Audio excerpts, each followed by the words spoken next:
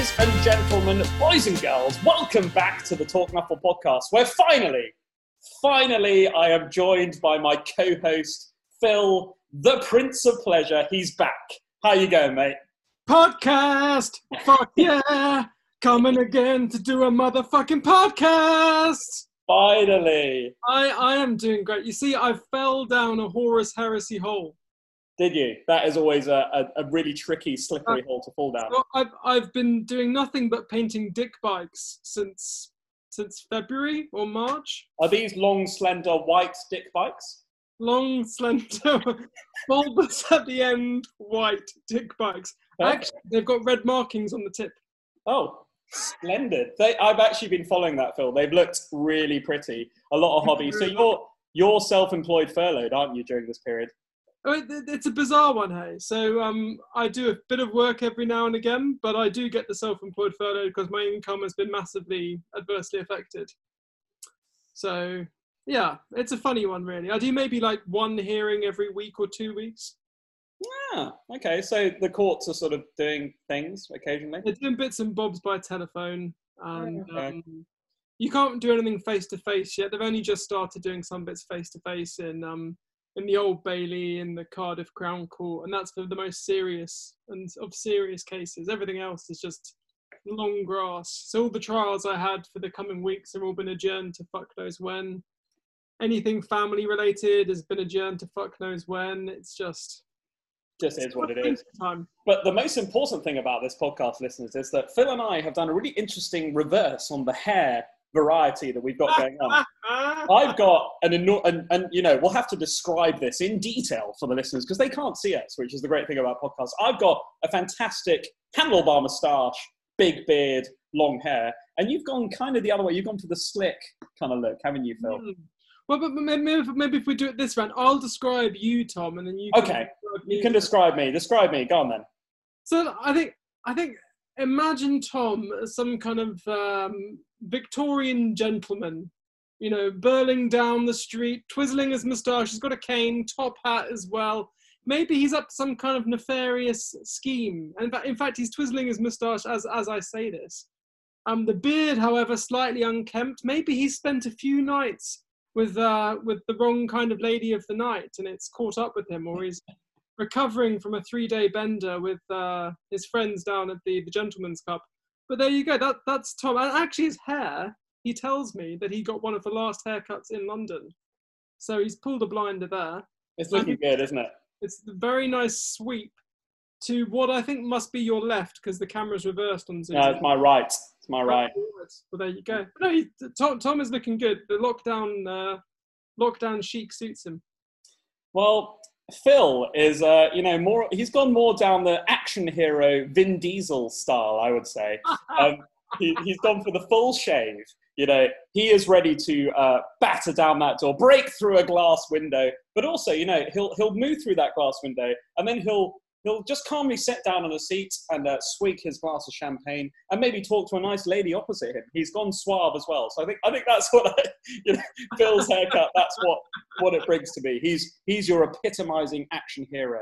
Well, thank you very much, Tom. See, I committed to the short hair very early on. It was week 2 of lockdown.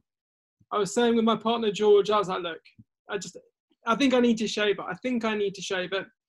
It's a hard decision for a guy in his early 30s? Yeah, it's a decision for his guy's early 30s, isn't it? Yep, 33. And, you know, but I've always thought the hair was going a bit bald or thinning. But actually... No, it's looking good. It's a good head of hair. No, There's still some hair self-esteem. I think it's always been quite thin. But, yeah, it was nice, actually. Very freeing. And then immediately after that, I got coronavirus. So... Yeah. And you were man down. Make of that what you will, I don't know. Well done for surviving, mate. I'm pleased that you're still with us. And that's, you know, one of the reasons that Phil's not been on the plethora of race reviews that we've done so far, listeners. But today, Phil, we're going to go and talk about the Flings, the Halflings, probably the most important race in the Blood Bowl universe. Would you agree? The most OP race in the Blood Bowl universe. Absolutely. I think we'll open it. And listeners, you know, off the bat, I'll just... give you a quick breakdown. We're going to do the general format of what we've done before, where we're going to talk through the roster, through the stars, really dive into that. And then we're going to come and talk about tactics and go through all the tactics of the Halflings. Not many of them, but there are some tactics. And then we'll talk about league builds and how you develop your players in the league and how you start your team off as well, and then go through that. And then have a look at tournaments where Phil has really excelled. And I want to just bring us back to that at the start, Phil. I mean, you actually won an event with Halflings. We haven't been able to speak about it because you were ill with coronavirus. You won the Super Bowl with Halflings. How does it feel? I mean, it was incredible. It still feels incredible. It feels like a dream. But yeah, it was win the tournament, win best painted, win most touchdowns, win most casualties, win the Stunty Cup. It was a 5-fer. It was literally a clean sweep. Pardon? Has it ever been done before in the history of NAF? I don't think it has. I was asking the questions, and coronavirus has made it, as unfortunately, drawn a shadow over your achievement because people sort of stopped talking about it. But I don't think it has. I was en route to be P1 Halfling player in the world, both in regular rankings and Glicko rankings. And then coronavirus came along and it's just put the kibosh on all of it. I don't even remember how to play Halflings anymore. You're going to have to do another year of the fling when this is all done. 2021 is the next year of the... It's a bit like that is it a Japanese proverb or saying? Like, if you do anything for 10,000 hours, then you become a master. And I definitely felt like playing Halflings for the whole year, every tournament, every game, every league, contributed at least to some form of know-how, we hope. But yeah, listeners, as many of you will know, Flings are, until the Snotlings are dropped, are probably by far and away, statistically speaking, looking at their roster, the worst team in Blood Bowl with a standard strength 2 across the board. The worst tournament team, probably. Say again? I think certainly the worst tournament team. Possibly in league, ogres are worse, depending on the length of the league. But certainly tournament play, Halflings get a pretty shit deal. And they are, they're definitely down there in that bottom tier stunty position, aren't they? And we will, Phil, delve into tactics and how to make the best of a worst thing. But this isn't going to be a podcast, and Phil, you weren't privy, unfortunately, when you were man down with coronavirus early on. I did the Dark Elves was one of the first race reviews we went through, where we basically spent 3 hours extolling, basically play Dark Elves. It's easy mode. A bag of sand could win with Dark Elves. Literally, it's such an easy team to play. You just win by turning up. Halflings, definitely not. They're the opposite end of the spectrum. So off the bat, listeners, you've got to be a really advanced player to get anywhere with it. Or, and I'd say this off the bat, Phil, and it's worth having a discussion with you because I've spoken to the other listeners about it. The great thing about Blood Bowl is it doesn't make any excuses for being unbalanced. It's different to, your 40Ks, your Age of Sigmars, your other Games Workshop games, where Games Workshop have always said, and I'd push it back to you with the Snotlings, for example, they literally said in the Warhammer community, these guys are shit. Do not take, that's the point of them. But you can still have fun. That's the great thing about Blood Bowl. It's not attempting to be balanced. If you want to win, take Wood Elves. If you don't want to necessarily win but have fun, you can take Halflings and still enjoy the game. And that's what's great about it. Absolutely. And it's a game which is made to be unbalanced, isn't it? Which is fantastic. Because then you've got the opportunity then to learn new tricks and skills, challenge yourself. And certainly, as you've experienced before, when you go to tournaments and you take an underpowered team, and then you get to fucking, do somebody who's got Wood Elves or Dark Elves or whatever else and turn them over, and you're like, that's so delicious. Isn't it just, eh? Like when we first met and you took Morgan Thorg in, what was it? Was it an Underworld team? Underworld team with Morgan Thorg. And you nearly fucking beat my Dark Elves. Like, I did. Morg! It's just so much fun, isn't it? Just bringing that to the party, and yeah, definitely the Halflings do that. Right, listeners, and I'll ask one more thing of Phil before we dive straight into the roster, and that's the Spike Mags, and actually in this situation I haven't got the Spike Mag to hand, sadly, but Phil does, so we're going to use that as a framework when we run through the roster. Issue number 5 of Spike Magazine, the Halfling issue. Awesome. And what do you think of the Spike Mags, Phil? I ask all the guests who've come on, and it'd be interested to get the co-host's opinion, because I think Games Workshop, the way they're taking the game is awesome. The Spike Mags are just so, full of vibrance and life and cartoonism, and that's what we love about Blood Bowl, isn't it? I'm not going to mince my words. They're fucking brilliant, and people who don't like them just simply hate fun. Yeah, and they can fuck off and die, to be honest. Absolutely. Like, these magazines are brilliant. Like, people who go, Games Workshop spreading out their rules and all these different books. I mean, like, look, we all knew what we signed up for when we started doing this ridiculous hobby in the first place. And they don't take the piss that much. The Spike magazines are quite cheap. They're good production. They're entertaining, and it's the way it's got to be for a specialist game. You can't expect them just to give you everything in one book for this. So, yeah, brilliant. I agree. People who don't like Spike mags can fuck off and get coronavirus. No, that's too far. No, I'm joking. Right, mate. Don't get coronavirus, everybody. Yeah, stay safe. Do all that stuff. Fumble. Yeah. Right, mate. Let's dive into the roster. We'll go through the general players first, like the new players, because we've actually had a chat, listeners, about the Halflings when they first came out. But this will be a standalone. So you're going to get double for your money. You're going to get Phil and I chatting about the Halflings yet again. And actually, when we last spoke about them, I think we probably had different opinions. So it's good to go through it again. What's the first player on the roster, mate? Our views will have changed. They will, dramatically, which is interesting. Absolutely. So we've got 3 different Halfling proper players. And then, of course, we've got the Tree Men. So what's the first Halfling proper player? So if we start off with your general Halfling hopeful, that's your 0 to 16 player on the team. Halfling stats generally are 5, 2, 3, 6. So movement 5, strength 2, agility 3, AV 6. And then skills are dodge, right stuff, and stunty, which is the same as a goblin in terms of skills. They have agility access, and then they only get general strength or passing on a double. But they're only 30k. Only 30k, indeed they are. So that was what the Halfling roster used to be made of exclusively. Just Halflings and then your Tree Men. And we'll do the Tree Men now, and then we'll go on to the new positionals. Oh, they're not new anymore, but the latest ones. The Tree Men, 120k, move 2, strength 6, agility 1, armor value 10. Then they have Mighty Blow, which is standard for a big guy, Stand Firm, Strong Arm, which of course helps them with throwing teammates, Take Root, Thick Skull, Throw Teammate, and Timber, which is that's an addition, isn't it? Indeed, that's new this edition. They get strength access on a normal, and then double on they get general agility or passing. So then you can take your leap tree if you so wished. Aha! So that's as I said, that used to be the roster. Rerolls at 60,000 apiece. Well, and that's the thing. So firstly, the Halflings, one of the problems with them for me is that they are probably the shittest stunty player, because if you compare them to goblins, they're slower and not as tough, because goblins are movement 6 and armor 7. And then if you compare them to snotlings, who are less tough, they've got the titchy kind of benefit, I would say. So straight off the bat, Halflings have a problem in that Halflings are truly, truly dreadful Blood Bowl players, aren't they? And if we look at the cost as well, a goblin player is what, 40k? Yeah. So for 10,000, a goblin is getting a movement pip and an armor value pip over a Halfling. They are much, much better, aren't they? Yeah, they're goblins are great players. Like, you can quite happily do the old goblin pinball in and around the cage, or when you just put them up in people's grills and they'll probably survive.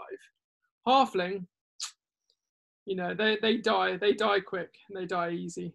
But then actually, when you compare the Tree Man to the Troll, that's quite an interesting comparison, because they're only 10k more, the Tree Man. Obviously a hell of a lot slower with that movement too.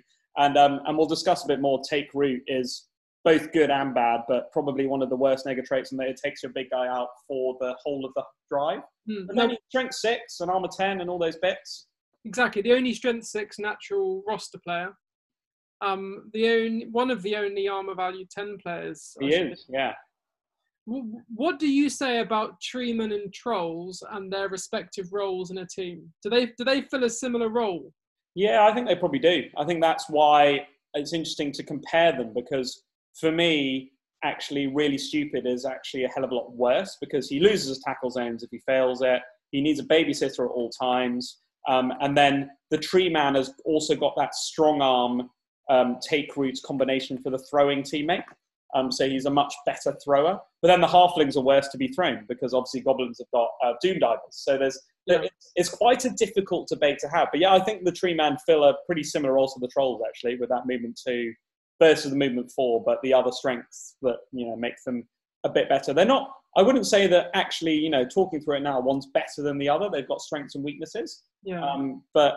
Yeah.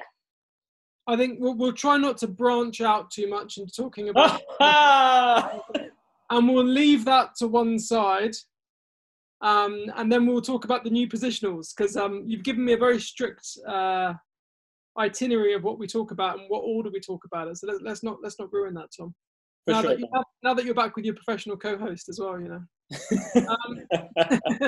So then we have the two positionals, which are your halfling catcher, 50,000, so 20k more than a normal halfling. Same stats, 5, 2, 3, 6.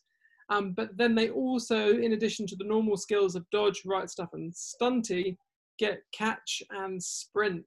Ooh, sprint is awesome, isn't it? Sprint is awesome, so you can go for it up to 3 times. Catch means you can then, of course, re-roll failed handoffs or re-roll failed catches of the ball, or indeed interceptions. So that's it's a great little player, the halfling catcher. I think we talked about him actually just briefly in the last podcast where we talked about the halflings coming out. I just prefer him to have sure feet instead of sprint off the bat. I think that's just my opinion. I think he'd be more reliably quicker then. But absolutely, yeah. And then we have the halfling hefty, which at the time when they were released, you and I were a bit like, ridiculous. Shit. Unbelievable. Never be taken. Anyway, 50k again, 5, 2, 3, but then his armor value 7. OP. Which is big. And then he's got dodge, no right stuff, so you can't throw the poor bastard. But he does have fend, which means you get the extreme satisfaction of when someone hits him before he dies. You can go fend! And yell it obnoxiously in your opponent's face. Absolutely. And then stunty, of course, as well. But they, cheeky little fellas that they are, they get access on a normal, not only to agility, but also to passing. Which is big. And then they get general and strength on a double. And the rationale behind that, as was told to me by Gegster, who you had on the last episode with Korn, is to represent the halfling hefties being the more experienced, older leaders in the group and that kind of thing. And so they get access to passing, which has got some skills of that nature. More about the halfling quarterback role, maybe. Yeah, that makes sense. And it's funny that we disparage these dudes, but you've used them to great effect across both leagues and tournaments, haven't you? Absolutely. Yeah. And we'll talk about more how to develop them in leagues and how you build them into tournament builds in just a sec. Before we move on to the star players, Phil, let's quickly go over just a couple of little factors. So halflings do get an apothecary, as you'd expect. And I only bring that up because we've had a chat about a couple of different teams, and we will chat about the vampires, probably another podcast, who also get an apothecary but have regeneration.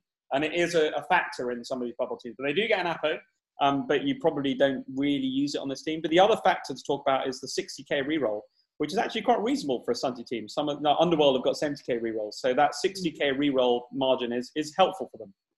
Absolutely. And of course, talking of rerolls, access to the chef at 100k. Oh, of course. Yeah, and we will talk actually. We'll talk about that maybe. Where should we talk about that?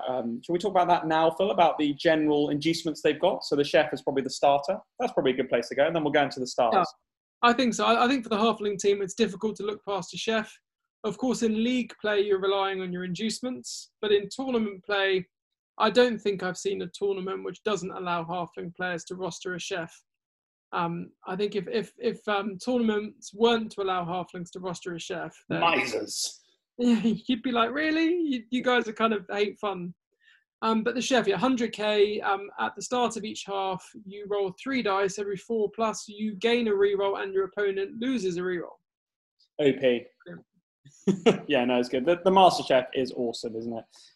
But they have introduced a couple of extra inducements into the halfling book, haven't they? There's one. Isn't there like a heady brew or something? There's a couple of ones in the Spike Mag. We've got 2 new inducements, which I think are also available to the Ogre teams.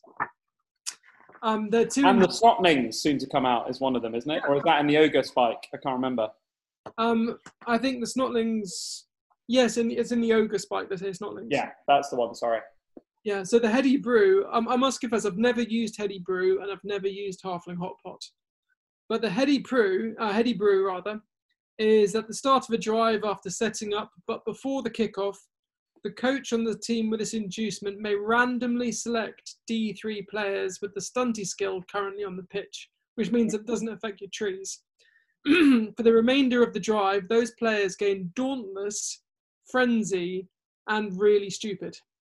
But that does not prohibit star players, does it? If there's a star player stunty on the pitch? No, it just says D3 players with the stunty skill. Oh, so you could get a star with that. I mean, it's random, but you could. Yeah, there's nothing in there to say it doesn't affect stars. I mean, it's 40,000 gold, so it's a bit pricey. And it's D3 players, so you may only get one. I just can't really see why I would want on a team where 2 of my players are probably going to take root anyway, leaving me with 9 mobile players, that I would risk up to 3 of them becoming really stupid. Yeah, that's a problem, isn't it? Then needing a friend to stand next to them so they can move. My team already is fucked for mobility. It's already fucked for position unless you're clever. So Frenzy, I don't really want that. And Dauntless, well, yeah, I guess it could be handy, but I'm not really going to be blitzing with some random halfling that much. So just take it for the lols, but not for anything particularly effective. Yeah, it's sadly a no from me though. I'm not going to invest. Then we have the halfling hot pot, which is 60 gold pieces, and that's like the halfling equivalent of a wizard. So you choose a square anywhere on the pitch at the start of any of your turns, but before any player does anything. You roll a d6. On a 6, the shot hits the target. On a 2 to a 5, the shot is off target, and you roll the scatter dice and then move that d3 squares in that direction. On a roll of a 1, something has gone wrong. It explodes in your dugout, and D3 players in the reserve box are immediately placed as KOs. I mean, that's hilarious, to be honest, but yeah. That is hilarious. And then essentially it hits as you would expect. So any player who's hit by the pot itself is hit by a mighty blow roll, knocked down automatically, and then you do the 4+ like a bomb for everybody else that are around it. Nice. But yeah, so... bit of fun. Yeah, I would use it. I'd consider it. Maybe use it in the second half when I'm down players or there's not many people about. Just to lob it in there and have a bit of fun, really, and see what happens. And if a player on your team, the halfling team, is hit by the stew and goes down, he doesn't suffer a turnover unless he's the ball carrier. Because he's eating the stew. Well, he might be taken out entirely, but... But if he survives, he'll just sit there munching happily on the stew and then be good to go, probably. Indeed. But if he's knocked down by the pot itself, as in the actual pot hits him, then that's a turnover, otherwise not. Okay, well, that makes perfect sense. Well, I think that covers the inducements, doesn't it? And we can now dive into the star players. Yes, indeed. So we've... I think the halflings might have been the last team they did where they did a big long list of stars. Because after this one, they seem to cut it down. Lizards, for example, they've only got, 6 stars? And we spoke with Gegster on the last podcast about that, actually. And it's actually a little, it's not really a secret, really, actually, that James Workshop basically decided that they wanted to only release stars that they were then going to be able to release models for. Which I think makes perfect sense from an IP perspective. It's slightly sad for us because everyone loves more content. But, I can see why they've done it. It makes sense. But yeah, Lisbon were the next one where they only had 5 stars, I think, and kind of went off on that sort of route. But yeah, for here we've got shed loads of stars, haven't we? Yes, indeed. So I'll take them in the order they're given in the Spike magazine. So Puggy Bacon Breath is a classic, one that will be familiar to many people who've... staple. So he is a block, dodge, loner, nerves of steel, right stuff, stunty halfling. He's 140k, and he's got stats of 5, 3, 3, 6. So he's got plus strength, basically.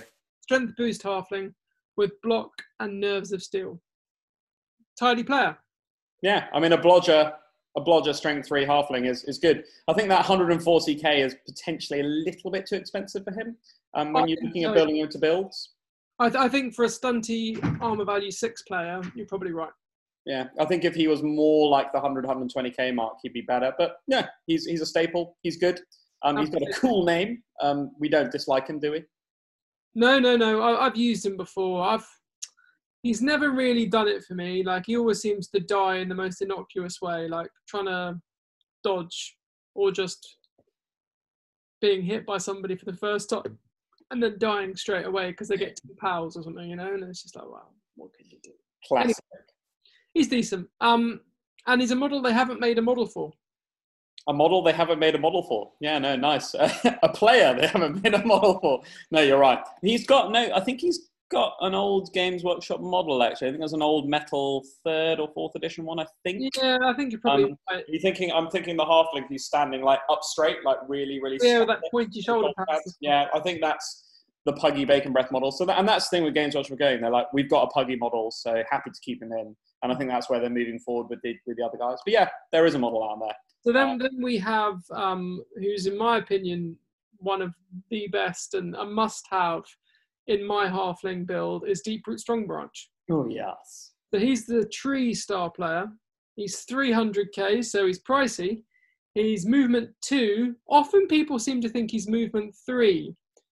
Just like in their memory, when you say, oh, I'm taking Deeproot, they're like, oh, is he movement 3? I don't know if that's a hangover from a previous edition of Blood Bowl. It may be.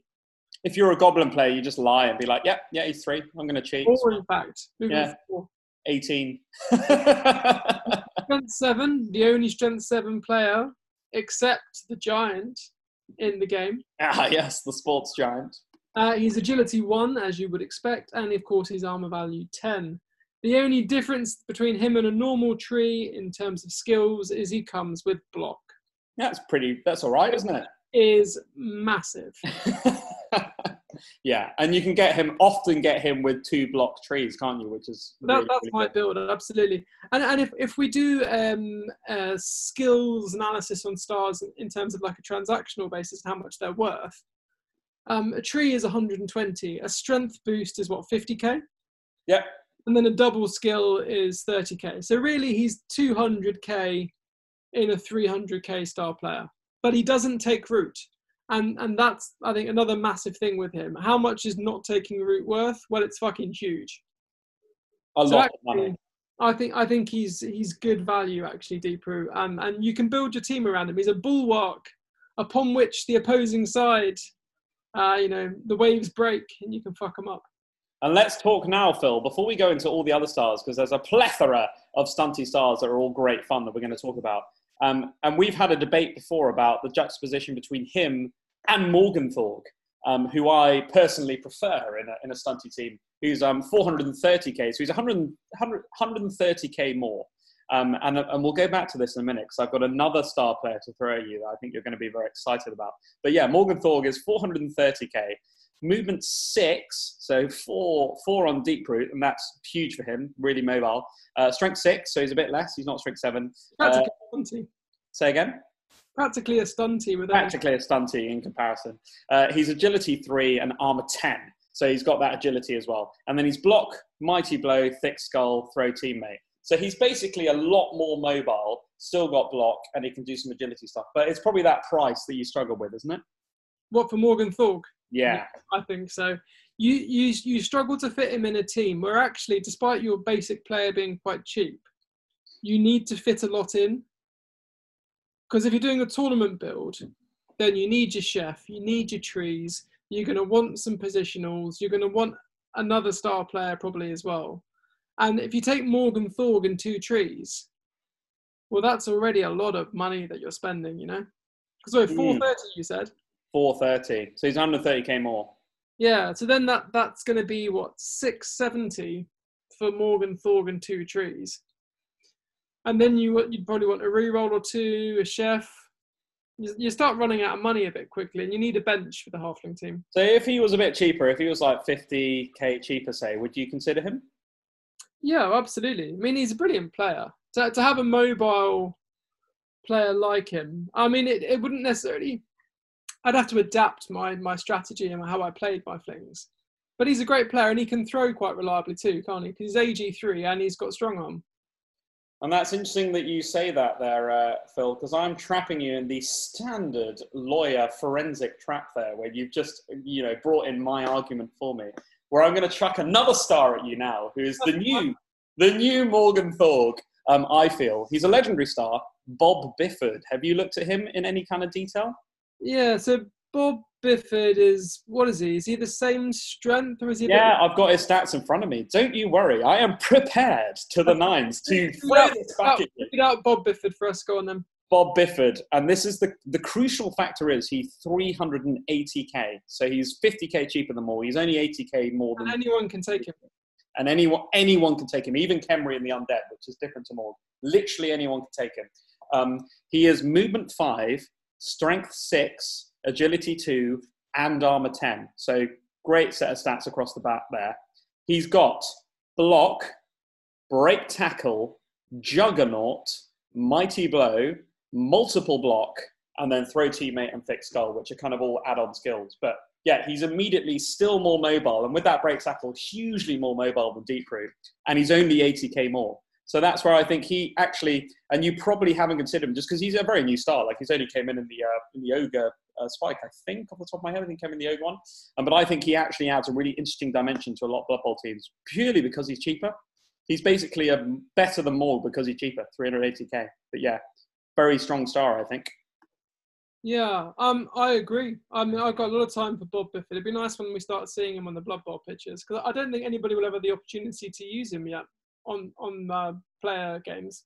No, probably not. And it's interesting that he's got. I'm looking at his. So they brought out a card for him as well. And if you look at him on like the Blood Bowl 2 game and other stuff, he's usually like bald and kind of usually has a leather jacket and stuff like that. But that's him when he's retired. I think we're getting the in his prime player, aren't we? Well, in the Games Workshop card, he's got the Mohawk like Morg.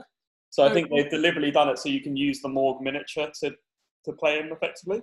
But yeah, I'm definitely maybe the DBL are going to rename me into Bob or Biff or something along those lines. I think I might definitely start using this dude because I just love those big guys with utility. But yeah, I mean, I think he could definitely do a job on the halflings. And I think with the break tackle, now while I'm maybe loath to dodge with a big guy with break tackle on who's a loner, but because it's always a risk, I suppose, isn't it? But no, definitely great. Has he got thick skull or anything? He doesn't. He's got a thick skull, yeah. Oh, he does. So he's got thick. He's literally like an ogre. He's got a thick skull. He's got armor 10. He's never fucking going anywhere. Bonehead. He doesn't have bonehead, does he? No bonehead. Mm. And that's the thing. Say again? Does Morgan Thorpe have strong arm? No. He doesn't. Okay, fine. I've imagined that then. But it's called the Ballista. Say again? He's called the Ballista though, isn't he? I know. It's weird, isn't it? And actually, Morgan Thorpe used to not have throw teammate back in the day. Throw teammate was kind of added onto him later on. So he used to just not be a guy you take for throw teammate, and they've added it on a bit later. I can't remember when. But yeah, it's weird. I'd take Bob Bifford over Morgan Thorpe any day. Yeah, definitely. Bob Bifford is awesome. I definitely think he's a player I'm going to take. And I think you could fit him into other teams, not just halflings and stuff. But I think I can see Phil now swigging his whiskey, cogs are wearing, Bob in a halfling team. Maybe 2021 will be the year of the fling. The second year of the fling after all, we'll see. I think he's probably going to still be too expensive for my halfling builds. Okay, fair enough. Well, maybe in the breaks, listeners, we'll look at him in a tournament build and see how that fits in, because maybe that'll be my tournament build. We can try and put one together and see if we can make it work with the numbers. We can debate it. Right, Phil, dive into. There's a plethora of exciting new stunty stars, aren't there? Yeah. So let me just go through some of the more standard ones. People will have heard of Carla von Kill. She's essentially Zara the Slayer light. So doesn't have stab or stakes, but she's a block, dauntless, dodge, jump up, loner Amazon woman. She's 220k. She's 6'4", 3'8" in terms of stats. She's a brilliant player. If you've got 220k of inducement to the game, you're going to take her because she's going to be brilliant. Have you ever done the double Zara Carla build on Flings or not? I mean, I can see the merit. I've never had two models which would be appropriate to do it with, actually. But and I've not even painted up my Carla either. It's one of the ones that I still need to add to the team. But yeah, it's a powerful build having two blodge, 6'4", 3'8" players, isn't it? Yeah, and that's a debate again, Phil. We've had on a couple of the podcasts about the new stars that GW are bringing out, and I'm aware I keep cutting you off before you dive into the other stars, but this is another debate we've had. It's worth asking you as my co-host to get your feelings on the matter. But talk with Lewis about Setek and Ivan, and for me, Ivan is like the new Setek, and similarly here, Carla's the new Zara. It actually slightly disappoints me. I'm a big GW fanboy, and I love the way they've gone with it. But I feel like they should have just had the balls to go. I don't really see how Carla Von Kill is more IPable or anything like that. Just fucking change Zara and go. If you want to change Zara, go, cool, here's the new Zara, or just delete her completely. And here's her new stats and do for it. And they've done the same with Ivan and Setek and not actually deleted the player because they had both of them in the legendary stars. And I feel like it's a little bit of a cop-out from GW. But yeah. What? I don't know if you asked Geggs to this when you spoke to him earlier, but what is the rationale behind having Carla Von Kill instead of Zara the Slayer? It's to do with not wanting to delete things that people have used for a long period of time. Change at all? Say again? Why make the change at all? Yeah, potentially. Yeah, that's a question that I didn't ask him, but is a reasonable question. It's to do with they feel like like Carla is supposed to be the new Zara, and they've just kind of slightly changed her cost. And so Lewis and I talked about, and actually Gritter and I talked on the Undead one about reducing the cost of stars, and there's a sweet spot between that kind of 150, 200k that's often not occupied, and Carla nearly fits into that. She's only just over 200k, and a lot of the stars, Zara's a bit overpriced actually in some builds. You have to really struggle to fit her in. So that's the thinking. Same with the Setek one, where he's a little bit cheaper, got a few different skills, and that's the way they've been going. But yeah, she is supposed to be the new Zara. Setek Ivan combination though, and that's quite tasty, isn't it? Khemri players. The double strength 4 blitzer is awesome. But yeah, we'll talk about that, Phil, in the tournament build. We'll definitely have a quick chat through the double strength 4 dudes, because it is dudettes. It is a thing that people do. But yeah, let's dive into the stunties, shall we? The stunty stars. We've not got to the stunties yet. We're still going through the normal people. I say normal people. The next one is tremendously overpowered. Listeners will be very familiar with this star player. She's probably the best star player in the game. I mean, except none. She's only 150k. And I can't deal with this. I'm off. I'm going. Listeners, I'm talking about Willow Rosebark here. She's got the broken combination of Dauntless, Thick Skull, and Sidestep. Need I say more? Sorry, you're still talking about Willow? I'm back. 438. She was responsible for me having my worst weekend of flings ever. She's just rubbish. And I only took her because I painted her, and I was like, I need to use her in a tournament. So I took her, and she's just useless. So yeah, that's whatever is. But Morgan Thorg we've spoken about. Now we get on to the new players, of which they decided to give us 5 because they were like, well, have 5 new star players. So there's Needly Veruca. I've never seen him used. He's a 70k stabbing halfling, and he's essentially a tree surgeon. He's got dodge, loner, secret weapon, which why give him secret weapon? Other people can stab people without secret weapon. And he's probably going to die anyway. Stab, stunty, trademark stilts, which give him leap and very long legs. So he's leaping on a 3+. But let's not forget he's armor value 6. So all we've done is given him another way to die. And he's 5'2", 3'6". Like, he could be fun. Stab's great. But he'll fall over in a firm breeze, and he's quite high up on his stilts, so he's probably dead. Yeah, I mean, you feel like they're trying to add in, what's the goblin pogo dude who's on stilts is trying to be, I can't remember his name, but he's supposed to be a new one of that. But 70k for a secret weapon player is far too much. Yeah, no, I agree. Because how much is that stupid Chaos Dwarf? Is he 50k? 60k, but yeah.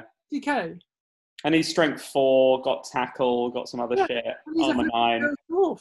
Yeah, I know. So yeah, anyway, so then we've got Cindy Pie Whistle, who is the secret weapon you should take. She is accurate bombardier, dodge, loner, secret weapon, stunty, and she's 50k. Brilliant. And accurate on a stunty is brilliant, isn't it? So yeah, so she's lobbing pies on the 2+. And she can do the full 6 squares, 2+. Doesn't matter if it's accurate or not. Just roll 2+ and you're there. And she's brilliant. She's great fun. Rumbelow Sheepskin, who is the best of the new star players, I think. Controversial. Excluding Golden Age. Block, Horns, Juggernaut, Loner, No Hands, Tackle, Thick Skull. And he's Beastman stats. So he's 6'3", 3'7". Is that a Beastman stat or is Beastman armor value 8? Armor value 8, yeah. One below Beastman, yeah, but Block, Juggernaut, horns, strength 4 on the charge. Wow, it's brilliant. But yeah, He is good. And it's that tackle juggernaut block kind of combination that makes him a reliable ball popper, doesn't it? So maybe he doesn't have stunty, but a reliable ball popper. But yeah, so he's going to be blitzing every single turn for you if he's on the pitch, really. Then we've got Big Jobo Hairyfoot, who is move 4, strength 3, AG 2, armor 8 fling, who's got dirty player, loner, stand firm, stunty, tackle, wrestle. A rackler. He is 120k. I'm not sure how useful he really is in reality. Like, he's got some nice combinations of skills there. Obviously, armor 8's great. Tackle, wrestle, but he's only movement 4, and on a team which is starved for mobility anyway. Yeah, I think it's the combination of the movement 4 with the rattling. Like, you want to be going out and hitting people, and you kind of can't because you're not fast enough. So he hits somebody, he wrestles them to the floor, and then what? He gets up and moves 1 square if he's lucky. And then the stunty is only bad for him because he's got agility too, so he's not going to be dodging anywhere. So it's just and he doesn't have dodge. Yeah. Yeah, so, I've seen him used on ogre teams and stuff before. He's probably a little bit slightly confused star player.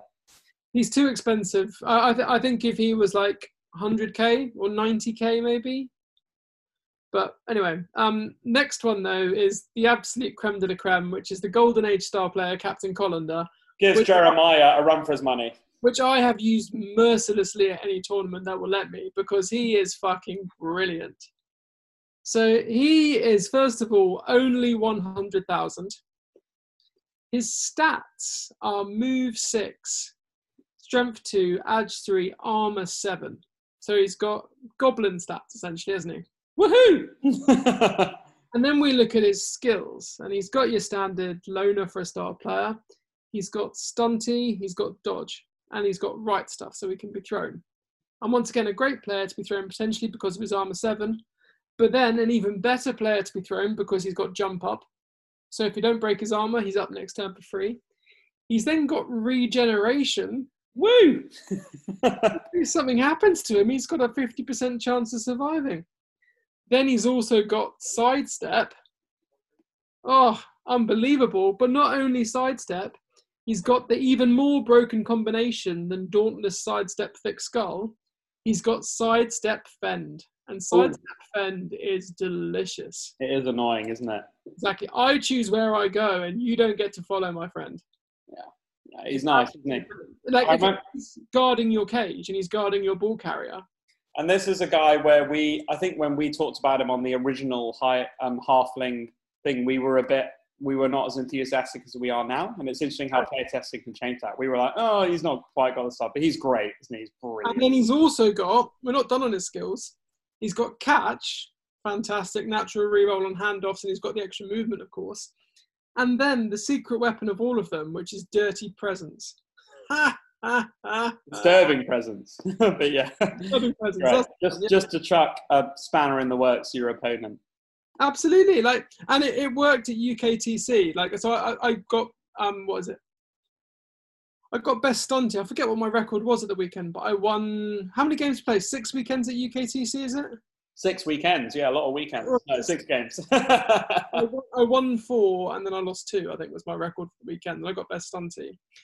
But in the last game, it was Captain Colander. Skinks coming at me down the side, all lined up to do their crafty play, and they were going to hand off to this next skink. And he was like, aha, there we go, made the handoff. And I was like, no, my friend. Disturbing presence. And he's like, oh, fuck. I've got the Halfling cards for the team, and I always take the Captain Colander card with me, and I'm like, look, you have this card, you look at it, you know what he's got, because he's got a long list of skills. What is that? 1, 2, 3, 4, 5, 6, 7, 8, 9, 10 skills, including loner, of course. That's why he's a legend. He's brilliant, absolutely brilliant. Disturbing presence is so good. Nice. So there we go. I mean, that is the long star players that we've got.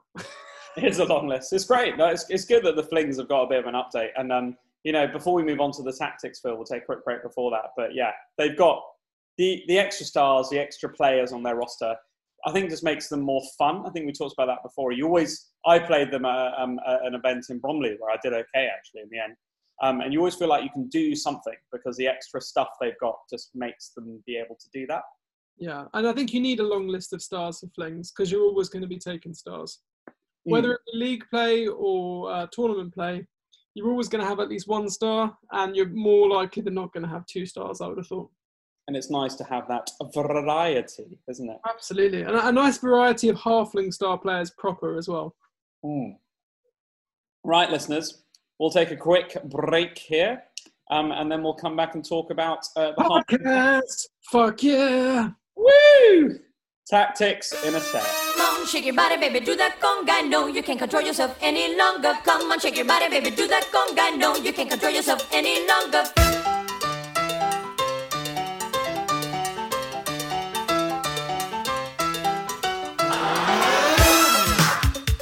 Do you believe in God? The Human Torch was denied a bank loan. Now I can't see where the gap is. Come on, shake your body, baby, do that conga. No, you can't control yourself any longer. Feel the rhythm of the music getting stronger. Don't you fight it till you try to do that conga. Ladies and gentlemen, boys and girls, welcome back to the Talk Knuffle podcast where Phil and I are discussing the halflings. And we're gonna talk tactics. Do halflings have tactics, Phil? Do they? I think if you went by most halfling players you met at tournaments, you'd probably think no. But are there halfling tactics you can employ? Then yes, is definitely the answer. Excellent. I mean, let's dive straight into it. I mean, one of the things we're going to talk about in a little bit, probably, Phil, is, and we will go into, not the general tactics, but the throw teammate touchdown, and there are some stats on that. And there's actually a really good resource that is on the NAF that you can talk about. But the general halfling tactics, how do you set up for your offensive halfling drive? Well, I guess it's going to depend on your build at least. And certainly the build that I always take, and I think it's difficult to talk tactics without talking build almost at the same time.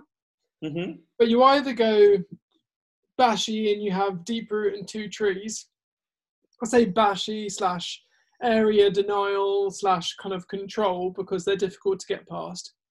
Or you would go for a more mobile halfling build, whereby you take a star player such as Carla Von Kill, or Rumbelow Sheepskin, or a collection of the other non-tree, non-deep root halfling star players. Your trees are always going to go on the line, just always. And actually, when I was at UKTC earlier this year, game 1, I was up against Chaos Dwarves with a Claw Mino, and I was just thinking, oh, bollocks, like, he's just going to delete a tree straight away. Anyway, got to number crunching, got to talking to some of your previous race specialists, Joe Manji, Gegster, other people as well from ECBBL. And after we looked at the numbers, actually, the much better option was to have the tree on a line and risk it rather than almost guaranteed to lose a fling. So 2 trees on the line, 3 trees if you've got deep root, and then otherwise probably just a regular, unskilled, vanilla halfling. Just standing in the middle, ready to get punched in the face. Yeah. If you are worried about your trees getting ganged up on or hit by like a Minotaur, for example, then make sure you've appropriately placed your flings in the line immediately behind, so that if the Mino does do any shenanigans, you let the tree says, hey man, you push me, go for it. And then you've got halflings there to assist, so the Mino is straight away into a 2 dice uphill. And that I've used that to kill Minos on more than one occasion, and it's always nice when the player does it and then they realise in the second block and they're like, oh shit, he's not going to stand firm, I'm fucked. And then that does for him. And then the rest of your halflings, broadly speaking, if you're receiving the ball, arrange to cover the territory to pick up the ball and also to kind of cover the blitz. And just generally to be around. You probably want at least 1 halfling next to each of your trees as well, just so they can be flung if need to be, or they can help get the tree up if he has any problems. And then on defense, probably something broadly speaking the same, maybe halflings a bit closer to the line of scrimmage. But, On the offense, do you tend to chuck your catchers up the field, or do you ball carry with them? no, I wouldn't. I wouldn't throw teammate touchdown unless I had to. I say chuck. I mean, move them up the field as maybe a canoring threat.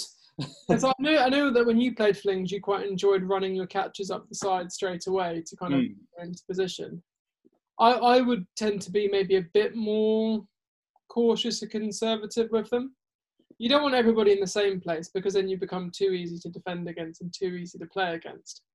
But I'm not a fan of particularly your catchers, which are your better players, of having them overly exposed and then liable to being killed pretty quick.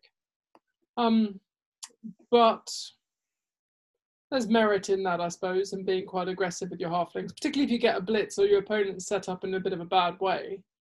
You can sometimes exploit that space, but you're not very quick, so you don't have any lateral movement to speak of because you're only movement 5. So you've got to kind of stick in your channels a bit, I suppose. But on that offense, you're going to want to grab the ball and then run into where your trees are as quickly as possible, aren't you, to try and build some sort of cage around there? Because flings aren't great at screening or caging, aren't they? Like normal flings. No, they're pretty terrible at almost every aspect of the game. So pretty much picking up the ball is the danger time for your flings for sure. Because the worst thing that you can possibly have is a deep kick. And then you've got to run your flings back, and you've got to have one to go and get the ball, 2 others to kind of run back with him, more of them to screen as well. And the safe zone is that kind of like, I don't know, 9 squares or 12 squares behind your trees on the line of scrimmage. And that's where you've got to get to. That's like objective number 1, get the ball in hand, in that area, surrounded by the rest of his team, so that he's at least got some kind of safety. Because you always get picked off otherwise. Every other team is quicker than you, except maybe Nurgle. And then on the back, they'll cut you off with the ball, and then you're going to be playing a very difficult game trying to get the ball back to your trees. Deep kicks are a nightmare for that. But yeah, get them back to the trees, then screen. I wouldn't necessarily cage unless you need to, but screen them off certainly. Screen them with trees, screen them with flings, screen them with your hefties, because they've got their fend as well to kind of... Fend! OP fend. And you're a bit of a proponent, Phil, aren't you, of keeping your trees moving. So you're going to control the rerolls against your opponent, but early on, particularly early on in the drive, just to get those trees a little bit, this is on the offense, a little bit into your opponent's half, you might be using rerolls early on in the take route just to get them up there and keep that rolling. So reroll management and, throughout the game is going to be key. I would only ever use rerolls for take route unless it was an absolutely crucial pick up or block, or it was towards the end of the half and you knew that you could use them without detrimenting, everything else. Because as soon as your tree takes root, that's it for the drive. He's fucked. Other team is going to stay well clear of him. You're going to have very limited use. Maybe he'll be able to throw somebody at some point, but that's one of your players down. And let's not forget, that's one of your, decent players. Everyone else is shit. It's all dross. And the number of times you'll play that first turn of the game, roll a 1 straight away, and like if that's turn 1 and he's taken root straight away, well, that's you're down to 10 players already. And that's one of the key things, Phil, actually, that we didn't probably stress enough, in that halflings are the same as the ogres, and that the trees don't have loner, same as the ogres don't have loner on this hunter team. The goblin team, the trolls do. But you can absolutely use rerolls to abundance, and that's why they're such an effective throwing team as well. So I was talking with Lycos at UKTC about ogres as well. I think he was telling some stories. And he was saying, well, with his ogres, as soon as one ogre fails a bonehead roll, none of the other ogres activate. And they just stay where they are. They should be in a good position already from the last turn. And they just maintain position, keep their tackle zones, keep the ability to do something. And then, wait for the next turn when they've got rerolls to use. And I would say exactly the same thing with the trees. If I take root with one of my trees straight away, I'm re-rolling it, and then the other tree's doing nothing. If he's got great blocks on the go, he's doing nothing. Unless, of course, it's like a turn 7, turn 8, doesn't matter if he roots. He's staying there because your opponent then has always got to be worried about them because you can't leave them unmarked because trees will move. So yeah, Very slowly, but they will move.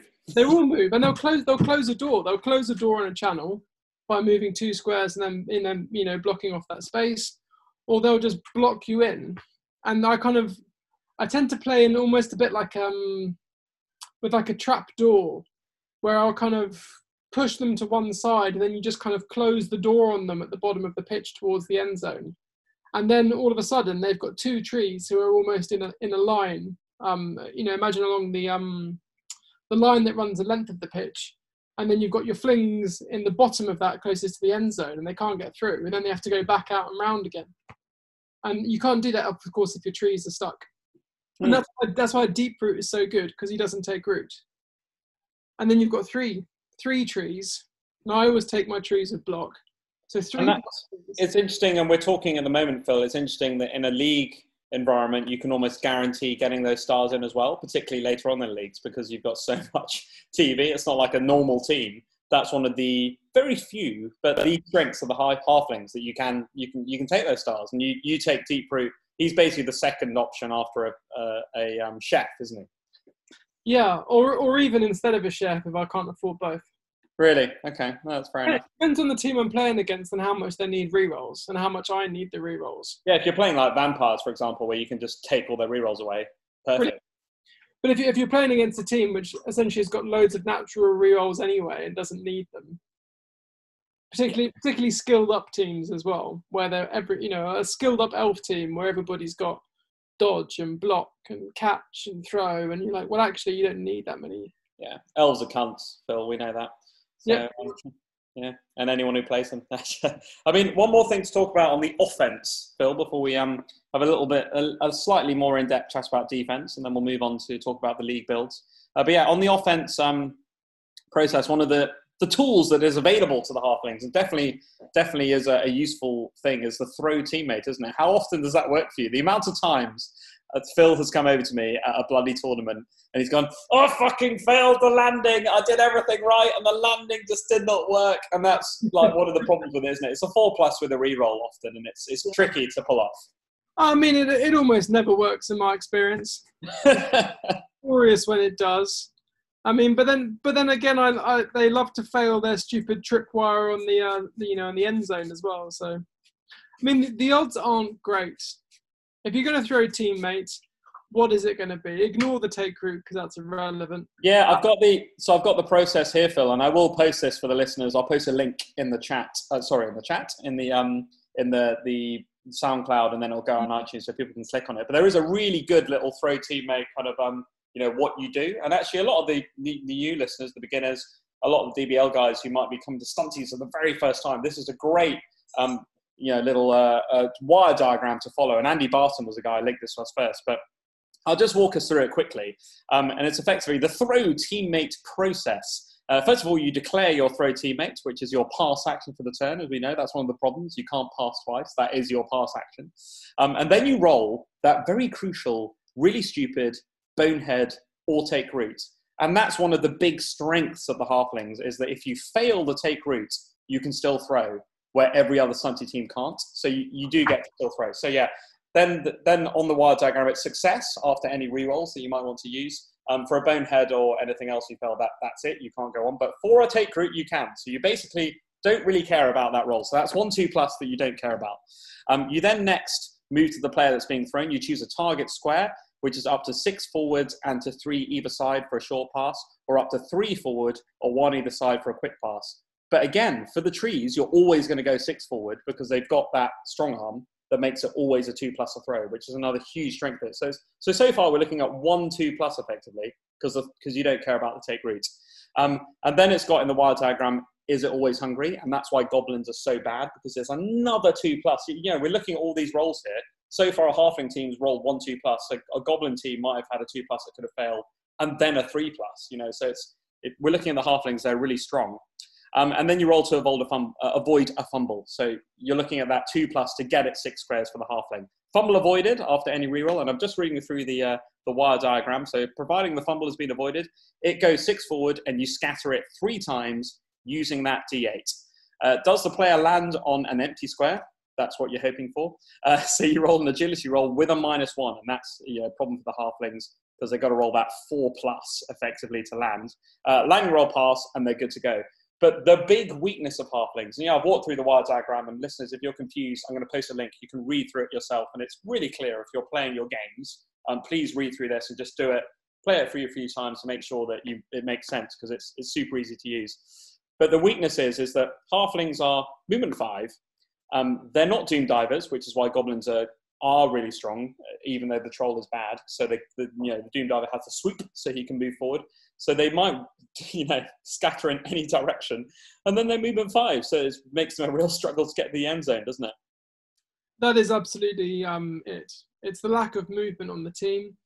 If you look at it from an in-play perspective, you've got to be close enough with your trees to be able to throw them 6, and then where are the 3 scatters going to go, and then 5 + 2 for the go for it if you need to get to the end zone, and that's not easy. Even with a catcher, with sprint, 3 go for it. But once again, if you're using a reroll on the landing, you're not using a reroll on the go for it. On a 1-turn touchdown, from a kickoff perspective, it's even worse because any deep kick fucks you because you can't get the ball to the halfling by the tree. That's where you really fall down. And the catchers do help. And then we had a chat about this on the other one with that sprint. And if you're looking at tournament bills and other bits when they've got sure feet as well, they do help. It doesn't make it by any means a sure thing, but they do help because they get that movement 7 movement 8 a bit more reliably, which does help, doesn't it? So you probably on a 1-turn touchdown for halflings, you probably put your catchers at least 1 back and then maybe 1 forward for the throw, because you've got choice there. You've only got 2. So for the throw, you want them to be up there to be catching the ball on that catch with a reroll, because you can catch the handoff and then land and hopefully run it in. But you also want 1 back to have a bit more movement to go and get it. So that's probably how you use them, isn't it? Absolutely, yeah. You'd have 1 deeper, 1 further forward. I think what you really want to look out for as well as tournaments where you can build your own players a bit more and you can get stat boosts. Because if you can get an AG4 halfling catcher, then that makes your odds so much better, of course, because then your landing is going to be a 3++. And, and a 4++ with a reroll is 75%. A 3++ is, what is it, like 80% or something maybe? It's much better. I mean, that's the thing about, must be much better. That's the thing about the Doom Dive. Swoop gives you a +1 landing as well. So that's why Swoop is so good. Like, it's almost like, I kind of don't really see why, general throw teammates is a -1. Like, I don't think it would break the game if it was a 3+. And we've talked about this before, and I'm just chucking it out there. I don't think it would break the game, and it'll make it more fun, wouldn't it? That 4+ with a reroll is just so, if you got the reroll, it's just so difficult, isn't it? Absolutely. I think halfling coaches who rely on throw teammates to win, while it's entertaining, probably aren't very good halfling coaches. Because if you're relying on that to win, then you're conceding that actually you're only ever going to win a very few number of games, and you've got to be comfortable scoring in play through the running game, through being more flexible, through turning your opponent over, rather than throwing teammate, which is something the goblins can do, I think, probably quite reliably. Well, I mean, I'd throw it back at you, Phil. I mean, the DBL this year was won by throwing a goblin, just effortlessly with ease by Ewan, and that will go down in the annals of history. But clearly, throw teammate touchdown, we're not doing it right, are we? We are the mere mortals. And Ewan must teach us this Blood Bowl method of winning the DBL with a throw teammate. Unbelievable. First stunty player to ever be in the winning DBL team. Yeah, and he won the game. Like, he wasn't just standing on the bench. He won the DBL single-handedly with a troll. Promptly fed to the troll after the game, I'm sure. Unbelievable. I'd say one more thing on throw teammate, Phil, and we'll have a quick chat about defense before we go on to league bills. But it's just worth flagging up because it's a thing that new listeners and beginners with stunties won't often realise or think of. And I'm not teaching people to suck eggs, but quite often the best way to do it is actually to have your stunty who's going to catch the ball and then throw it on the line itself, and then you can move whatever you're using. Listeners, this is a general stunty tactic. Move your troll or your tree or your ogre forward 1 square, forward of the line of scrimmage to then throw it, because it gives you that 1 extra square. And a lot of people think, I'm going to put the troll on the line of scrimmage and the guy behind him, And then I haven't actually, if you put him on the square and you can move forward before passing, it gives you an extra square to then pass to run it in.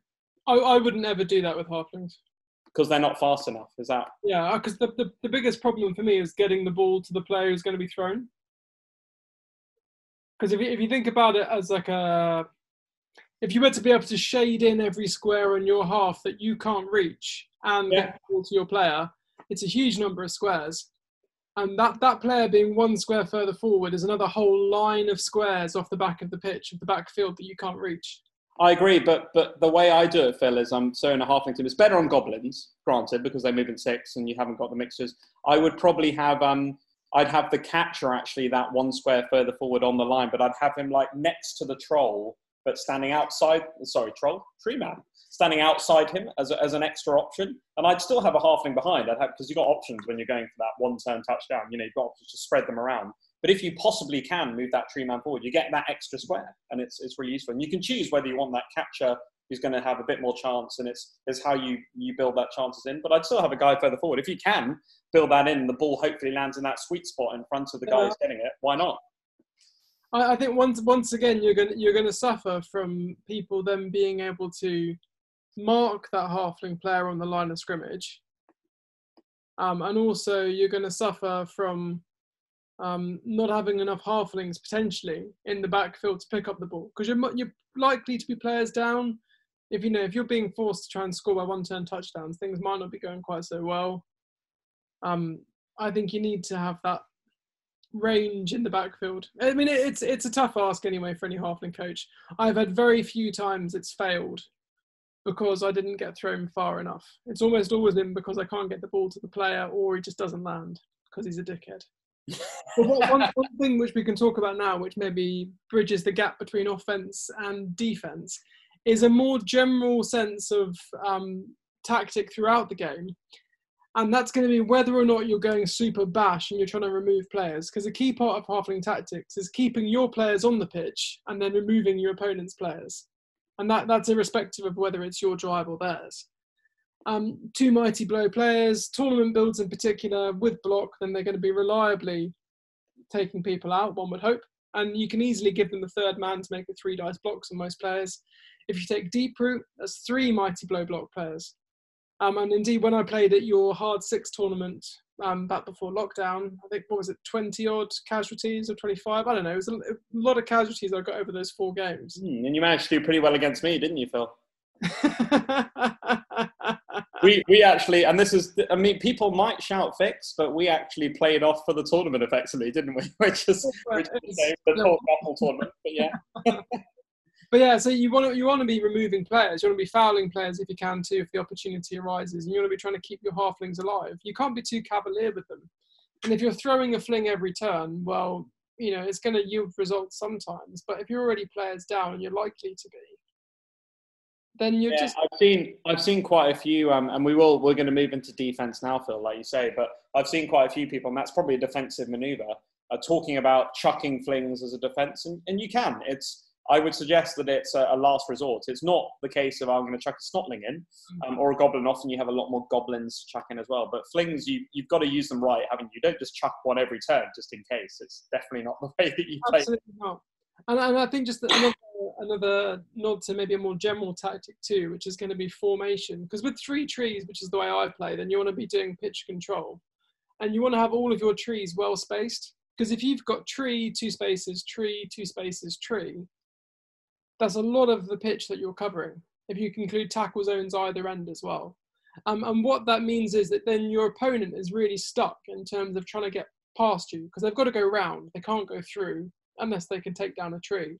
And you're certainly going to have halflings positioned to stop that from happening.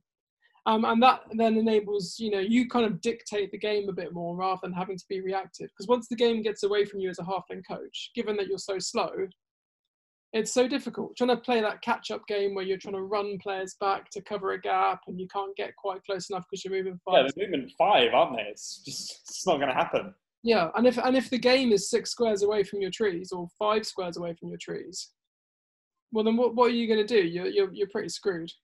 So you want to have really good positional play.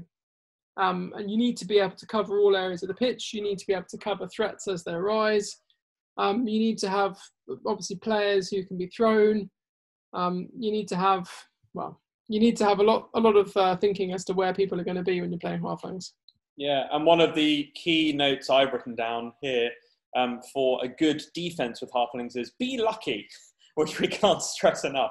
With every stunty team, in Blood Bowl in general, with every stunty team, you have to play it, effectively as you think it should be played. But you're only going to have fun if you're lucky at the end of the day, and assume, if you lose, it's not the end of the world, because you have to have that edge of luck to win. If you even get a little bit of bad luck, you're completely fucked. So don't be sad about it. It might happen, and I've seen you be a bit sad at tournaments sometimes because it's so annoying when you get it. I've seen you drew against Necromantic the UKTC and stuff like that, where it was a 4+ with a reroll to that throw teammate, where you draw and I might win, but you kind of got to let it pass by you, because otherwise you're not going to enjoy it. It's those ones where you think like, fuck man, I should have won that game. So close. And you're the halfling coach, and you're thinking, yeah, man, I should have won that game. But don't get hung up on it, because you've got to be left over. Don't get hung up on it, Phil. You won a tournament, mate. You won a tournament. But yeah, the tactics on defense, we've started to talk about it. And I think I'd agree with you. One of the key things is the way I would play them is to grind your opponent down and actually try and outnumber them on the defense. Use your big guys, whether that's going to be deep root, and I disagree. I'd rather have a more mobile threat, like a big strength dude. But definitely use your trees and stuff to grind the opponent down. And then try and surround them if you can get a good boot in on the War Dancer, get a boot in. It's not like goblins, but it's definitely like that's an option to you as a stunty coach, isn't it? Absolutely. I think you always want to be fouling if you can. If it's a high value target and you've got a halfling with dirty player or sneaky git, and we'll talk about builds, but I don't think sneaky git's a bad skill at all. Mate. Sneaky git on a skeleton is where you want it. That's it. Only on the Khemri skeletons, though. I mean, mate, one of the best, very best, while we're talking about fouling, I've recently been playing in the ECBBL Fumble League, and I'm doing exceptionally well with Undead, so I don't mind, blowing my own trumpet and talking about it. It's our podcast, mate. I always say it's a shame I've got you on this, because often I have my guests on. I'm like, I'm going to talk as long as I want, because it's my podcast, and you can shut the fuck up, even if it's you, Gangster. But yeah, on the Undead build, yeah, I'm doing really well. And I recently played Muska from the ECBBL, who actually played a really good game. She was extremely unlucky to not at least... My neighbour. Yeah, absolutely, Muska, who is doing a great job. She's working in the NHS. She's doing a fantastic job during this period. Her and James, keeping us safe, keeping us alive, which is great. I think she actually might be the better coach of the two these days as well, I think she is. Yeah, she's better looking and she's a better coach. So, James can just, I think he needs to give up now, really, doesn't he? but yeah, I played Muska, and I took... so it's fine. Say again, Phil? We've got James playing Horus Heresy instead. Oh, nice. Well, perfect. That's probably better for him. But he's listening to this as well. I know he listens to these podcasts, so it's great that we're talking about how his missus is essentially a lot better at Blood Bowl than him, despite the fact that he's coached her. And it often happens. It's like Lewis and his partner as well, I know. Well, Heather is oodles better than Lewis, and it's in the stats. It's there. Heather 1.0, original and best. The original and best. Well, I don't know. I quite like Heather. Heather 3.0 was probably my favourite. Had a certain charm about him, didn't he? Yeah, he did. Probably good breasts as well. But yeah. Right. I was talking about Undead against Muska. And I used James, and hopefully Muska will be listening to this, but I used Rick, who is the zombie fouling player, really, really effectively against her. And I was lucky, no bones about it. But he is a zombie with dirty player and sneaky git. He's the only player out there, the only star. He is fucking great. And he probably killed, I think I did 7 Kazes in the end, and he did at least 4, maybe 5 of those. And, he might have gone off first cats. That could have happened, but I was really lucky he didn't get those doubles. And he just kept killing shit. It was amazing. And she had Necromantic. It was really good fun. How much is he? He is 110k. So that's the thing about him. He's got to do 2 really, because you're going to be targeting high value targets. If you kill 1, he's probably getting his money back roughly. Sneaky git that makes you much more survivable as a fowler. And that's where I was going, Phil. I was taking a massive segue and coming back into, where Sneaky Git isn't terrible, but because it keeps them on the pitch. But Dirty Player is obviously better as that removal piece. But yeah. Absolutely. What are we talking about now? Where did we get to? We were talking about defense and using fouling and dirty players and sneaky gits. I mean, actually, doubles on a halfling, a dirty player halfling is probably quite good on defense, isn't it? And we're going to go into how to develop them in a bit. But yeah, it is probably quite good. I don't think you'd ever take it, though, over block. Well, we'll draw stumps there, because we're going to talk about how to develop them for League in a sec. But yeah, for defense, like I said, the general tactic, I think, is to try and outnumber your opponent. You're not going to beat them if they're running around you and they've got more players than you. So that's using the skills you've got at your disposal, the mighty blow, gang fouling, trying to get stuck in there, and also re-rolls, isn't it? Getting that re-roll denial in. So you're unlikely to face an opponent who's going to score quickly against you, I'd have thought. They're going to take their time a bit more. They often underestimate you as a halfling coach as well. And they think, I've got this in the bag, it's going to be fine. And then you do want to kind of advance a bit. You want to grind them, move a bit forward, pen them in a little bit, get them to where you want them to be. Because the closer they are together, the easier they are then to start targeting and to corralling. Obviously, you always want to watch out for people who are running past you, running around. Elves are a nightmare. Like, elves have got to be the worst matchup, I think, for halflings. Wood elves in particular. Yeah. Because Stunties in general. I mean, elves are cunts, like we said. Anyone who's listening, and as we know, Phil, James is probably one of our only two listeners. James are listening to it. James, the commissioner of the DBL, and the other James are probably the only two people listening to this. And James is a cunt, as he knows, and he won't disagree because he plays elves, and that's just the way it goes. And there's going to be an element on your defense of trying to force your opponent to score sometimes as well. Particularly in tournament play, when people like to go for the 2-1 grind. And they're going to get past you, get round the back. Your trees are somewhere in the middle of the park. And they're just going to sit there for a bit. And all you can do is throw your useless halflings at them. So use more of a traditional bash defense where you kind of force them to score by kicking the shit out of them, bashing them and going, threatening their players. If you need to. I'd want to make sure I've got at least one player near where they are to try and threaten the ball carrier. Because actually, you're not bad at turning over the ball. Like, if for some reason you've got a strip ball halfling, that's a great player. Block halfling, wrestle halfling, and I would go wrestle halfling as my first skill in a tournament build for a double on a halfling, because then you can always have a go at the ball. One dodge into the cage on a 3++, and then I'd uphill that for days. All day long. Yeah, I mean it's actually really effective, and people will and like you said, they underestimate you, don't you? And that's one of your most effective strengths you have for you in the halflings. They're going to underestimate you, and you can laugh at them. Right, Phil, I think that's the general halfling tactics, don't you? Have you got anything more to add on tactics before we move on to league development? I don't know. It's been like 4 months since I've played a game of Blood Bowl. Yeah. I can tell you a lot about painting white, though, at the moment. Oh, right. Okay. How do you paint white? With a bit of a unhappy face and being quite annoyed because it's so fucking ball-ache to paint. That's how you do it. I actually really like the Darren Latham method of painting with white. I've looked at it and I've tried it out a few times. It's his YouTube videos are disappearing because of bloody Games Workshop IP in about a month, so I'm going to have to try and download it. I think it is. Yeah, so Darren Latham's white is my method for doing my white scars. It's really good, isn't it? It's awesome. His videos are fantastic. I haven't actually done a lot of hobby, and maybe we'll do a very brief hobby. We've been doing hours and hours of podcasts. If you've done like 8 or 9 or 10 podcasts or something with all these different races. Yeah, I mean, Phil's been on his deathbed, and I've gone, fuck it. Talk Nuffle goes on, podcasting away. We'll go for it while Phil's dying of coronavirus. But it's great to have you back, mate. Right, we'll... Phil Anderson Memorial Lockdown Race Reviews. There you go. Oh, well.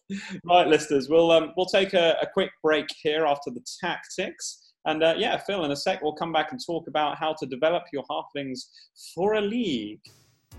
And it seemed to me that he played his game like a halfling playing Blood Bowl.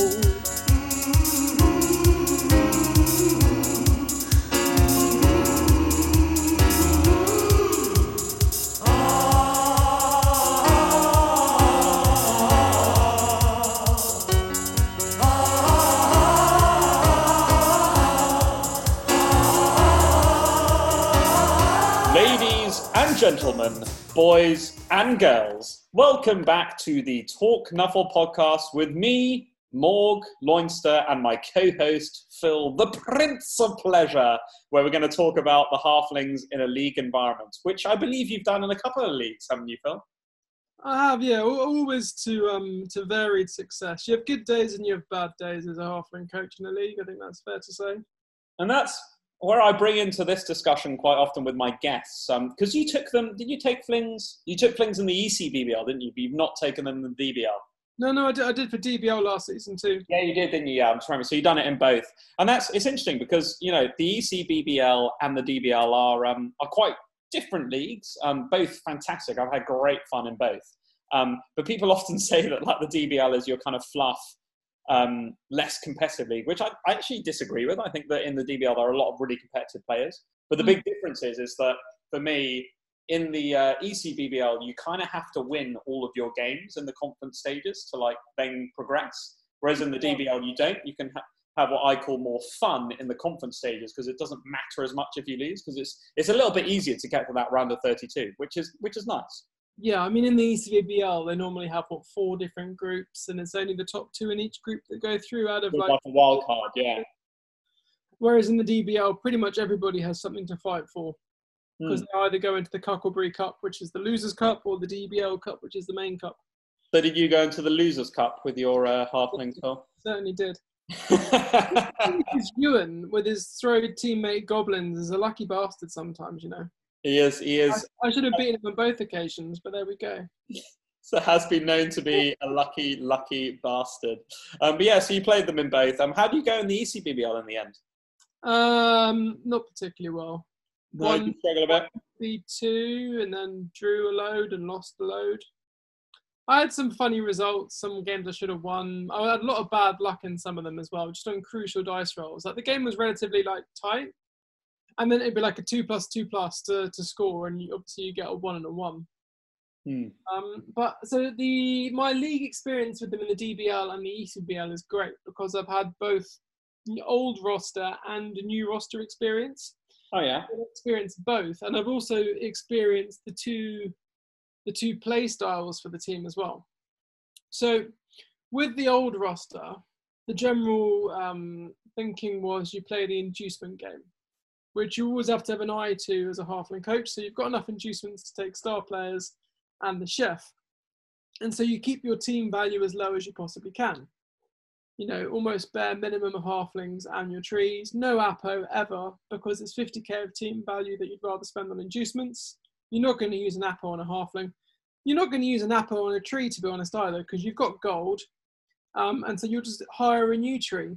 And you know what? Your tree's probably stuck with like guard and grab, and is overpriced, and he's an idiot, and it takes root. So get a fresh new tree, try and get him block if you can. So with the inducement build, you can make your TV at something like 600 or 650, which gives you enough then to take deep root straight away. If it's 600, deep root and indeed the chef in game 1 is so powerful against rookie starting teams. Because no starting team can deal with deep root. Barely any tournament team can deal with deep root, really. And 3 trees is brilliant. The alternative, which is only really possible because of the new halfling positionals, is to take them. And if you take 2 catchers and you take 2 hefties, that's 200k that you add onto your team value. And certainly from a fun point of view, I much preferred taking a fuller roster with positionals in the DBL.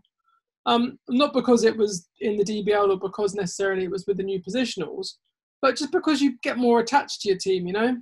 Having just to recycle players, not being bothered who they are, and they just die and you get new ones, rather than actually trying to cultivate something, trying to grow something, trying to get some skilled up players, rather than every single game reviewing your team and going, that halfling that's got an agility skill, do I just sack him because actually I'd rather have 20k of team value for the next game? And actually the new stars have allowed you that flexibility as well because they're a bit cheaper. Like you probably wouldn't take even Puggy's quite overpriced, but there are some really cool like Cindy and some cheaper ones where you can get all of the stuff you want and then still take them early on you. Cindy's perfect for that. 50k for a star player straight away. And actually, the fact that she's got a secret weapon and is only on for one drive, it's not a big problem because she's 50k. And let's be honest, some of your halflings only last the drive anyway. So she's well worth it, really, in terms of having an extra bum in the seat and also a bomb to be thrown. So what's your recommended starting roster now with all the positionals in play and how you would go down that in a 1000k just starting roster? I would go with all of the positionals. There are 2 catchers, 2 hefties, both the trees. What is that? 6 players, and then probably 8 halflings, take you to 14, and then probably 2 or 3 rerolls. Now, some halfling coaches like to go 1 reroll only. I think you want more because, like we discussed earlier, I want to have rerolls to keep my trees going. And then if you chuck a chef on top of that too, then you've got lots of rerolls, which actually allows you a bit more flexibility in attempting some of the riskier plays, whether it be popping the ball or throwing a player, or doing other such activities, which otherwise you might be a bit averse to. And you can't guarantee the chef. I think if you've taken 2 rerolls, you've got an option to go, well, actually, I've got 300k. Maybe I'm going to take deep roots and just forego the chef because I've still got 2 and I'm going to take deep roots. Whereas if you've got 1, you're going straight down that chef route, aren't you? Yeah, absolutely. Or like you're playing early on, like a re-roll-less elf build or something like that, or teams of leader 1 reroll where they've only got 1, or a team with all the natural inbuilt, an Amazon team, for example. Like they don't need their rerolls, do they really? So actually getting somebody who's going to add something on the pitch rather than the chance of a 4+ of getting you a reroll and denying them 1. It can be a powerful thing to do. So off the bat, we're saying, I think that probably comes in about 900k. Is that 860, I think. Say again? 860.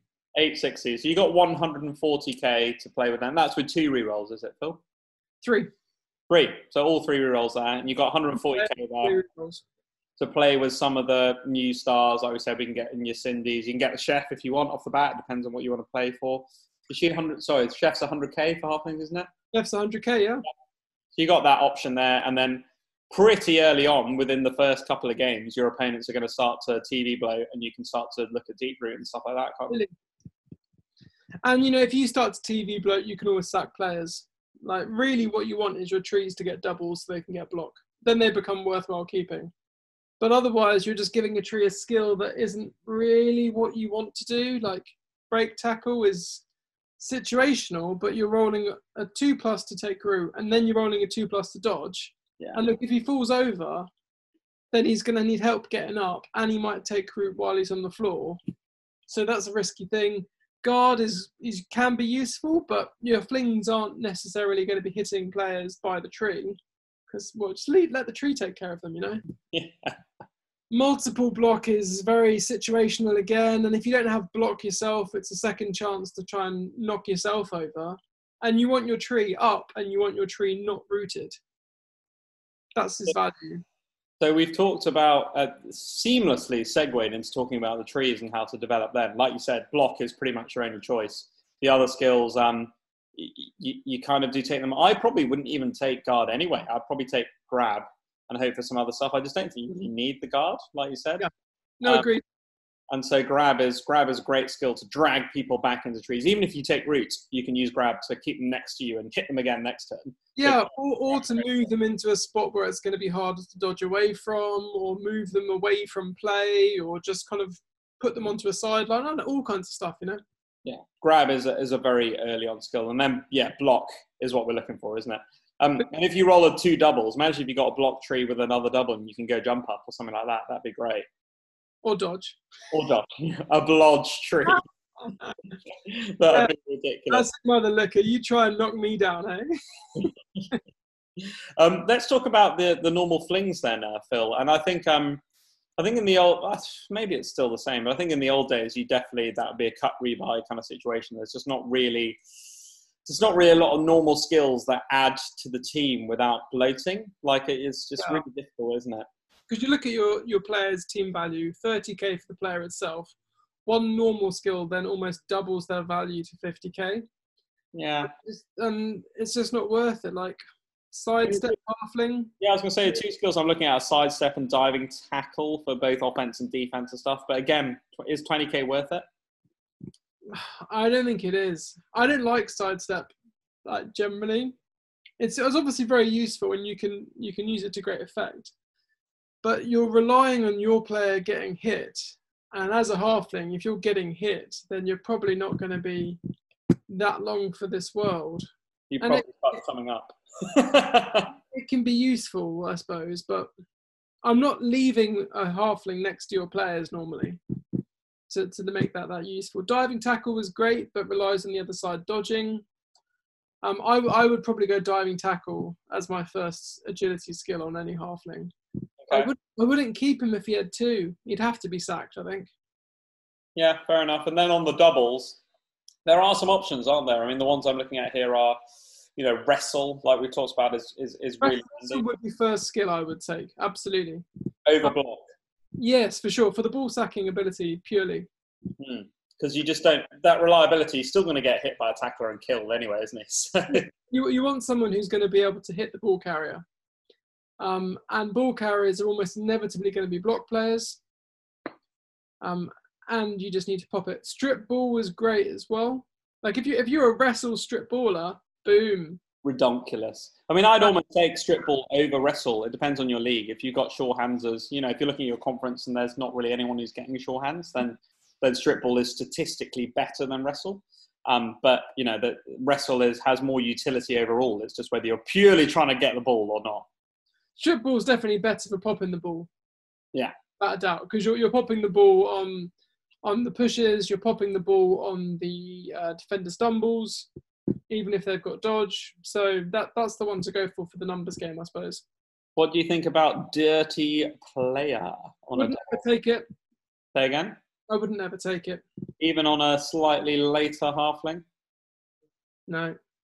Okay, fair enough. I disagree. I probably would. I think it's a lot of team value. So you're doubling your player to 60k. Yeah, for sure. You're doubling the player on a player who is going to get taken off because he's fouling people. But a 60k dude getting the boot in on a war dancer who's probably much upwards of 100k, that's where the value's coming in. I would genuinely rather have someone who's a sneaky git player. You heard it here first. Phil loves sneaky git. What about sneaky git on a skeleton? Is that really good? Or as a double, obviously? OP. Ridiculous. But I say this because, once again, going back to the overarching tactical theme here, is you want your players on the pitch and you want to get theirs off the pitch. I mean, it sounds super basic, but it's even more important for halflings than it is for any other team. And if your player is fouling every single turn, that's great. And if he's got sneaky git, he's only ever going to get sent off if he does something. The armor and he actually does something. Yeah.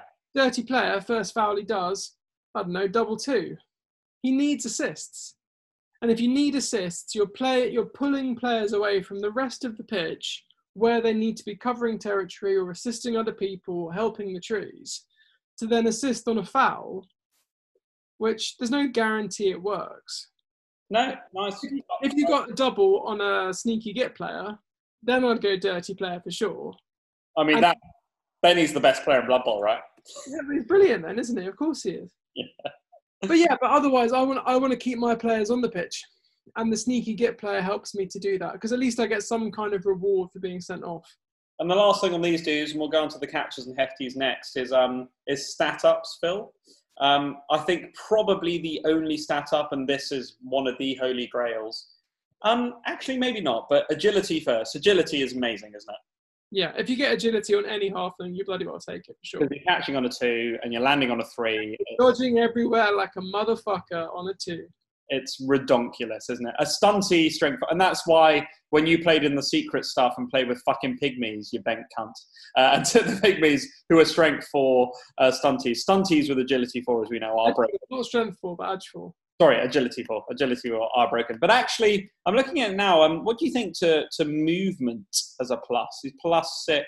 And I think maybe this is maybe this is a legacy. Maybe you're looking at those on catchers more, but you can't guarantee who you're going to roll it on. And actually, a movement 6 halfling for a movement is only, is it 30k? 30k for a movement on armor? I'm trying to think now. Movement is 30k, yeah. 30k. So you're looking at a 60k halfling with movement 6. I think that probably is still worth it. Yeah. So the temptation is, and I think this might be a mistake to be tempted into it, is to look at it on a comparison basis with the catcher. Because the catcher obviously is costed as he is because it's a positional and there's other aspects that go into the formation of the team which dictate how much they cost. He's only 10k more than the catcher with that movement, isn't he? Yeah. And I think that it's worth it really because you don't have any movement 6 bloody players. And actually him with movement 6, and then if you rolled another skill up, you can easily get sprint and short feet and stuff like that. You probably go for 4 feet first. Something like that, that's delicious. Yeah, and then he's only 80k for that. He's starting to become better than a catcher then, isn't he? So yeah, I think you're probably right, aren't you? And it helps your 1-turn touchdown attempts, as we said. Yeah. It's a shame that halflings aren't goblins, because goblins are just better at that landing and running in with that movement 6, aren't they? Yeah, your movement 6 guy probably wouldn't be the one to be thrown, but he'd definitely be the one at the back of the field to try and help pick up the ball and give it to the player, I would say. Yeah, with that movement 6. Halflings just need movement, and I think I'd agree with you. Any movement you can take on these dudes, cogs are wearing now. Movement on any of these players actually is really effective. Even on a tree man, movement, take it, because then he can just stand up, can't he, without 4+. Stand up like a normal regular player. Yeah, wow. we didn't talk about that. It's stat ups. I think I'd probably go block over strength, but I'd definitely take agility. Yeah. Sorry, movement. Not agility, movement. Not agility. Do not take agility on tree men. Right, Phil, the 2 positionals and how we score these. Like we said, lots of fun. In a weird kind of way, probably the catcher develops pretty similar to the standard flings. He's just better at it. He's almost on railroads, I think. Yeah? His first skill has to be sure feet. It just has to be. Super fast. You've got a natural sprint player. You can't not take sure feet and make him... If he rolls a double, do you consider block on him, or do you still think about the wrestle sort of, route? So I would go block on the catcher because I'd want him to be the ball carrier, and then he can go short feet and he's like a mobile ball carrier. Absolutely. Nice. Because you want your blodgers to be able to obviously stay standing up, so block, then he gets the normal skills, so then he gets sure feet, another one, sidestep, but I think absolutely block on your ball carrier. Nice. Yeah, and the catchers are the guys to do that, aren't they? Yeah. So catchers. You're going to go. It's relatively similar to the flings in general, but if you roll a double, you're definitely going to go block, not wrestle. But yeah, and if he gets a move 6 catcher with short feet, and then sprint, and they can go short feet. Brilliant. Agility catcher. That's a must take on tournament builds, on league build as well. It's great, isn't it? Yeah, absolutely, definitely, incredible player. But none of these flings so far, we're not going to take strength, are we, Phil? We're just not going to take strength. I wouldn't take strength on anybody. It's just not worth it. What about the hefties? I think one of my favourites now, Phil. Absolutely. I mean, I've got so much time for Fend. Fend! and the extra armour value makes him so much more survivable. Because with armour value 6, you're going through my armour on, 41% of the time or something? It's like having a goblin on your team, Phil. Yeah. And he's got that passing access, so you can chuck a... So actually, I mean, that's the interesting thing on a fling team, probably in a league build, is if you start with so you say you start with 3 team rerolls probably, but I'd probably start with 2, but 2 or 3 is fine. But then quite early on, if one of your hefty skills up, you can chuck leader on that guy and then cut a reroll, because then you've got... Which is exactly what I did in the DBL.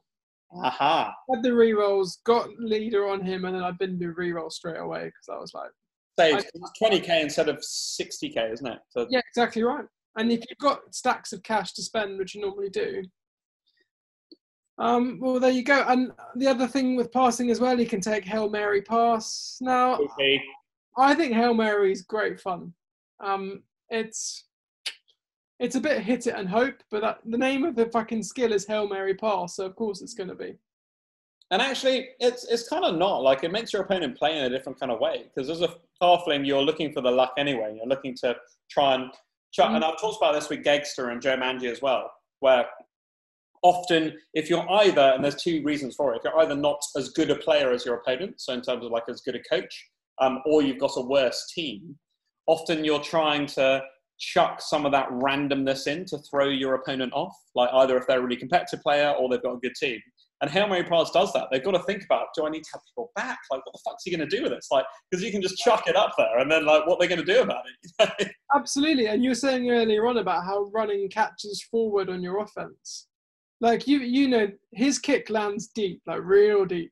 And you've got like one fling back there or two flings back there.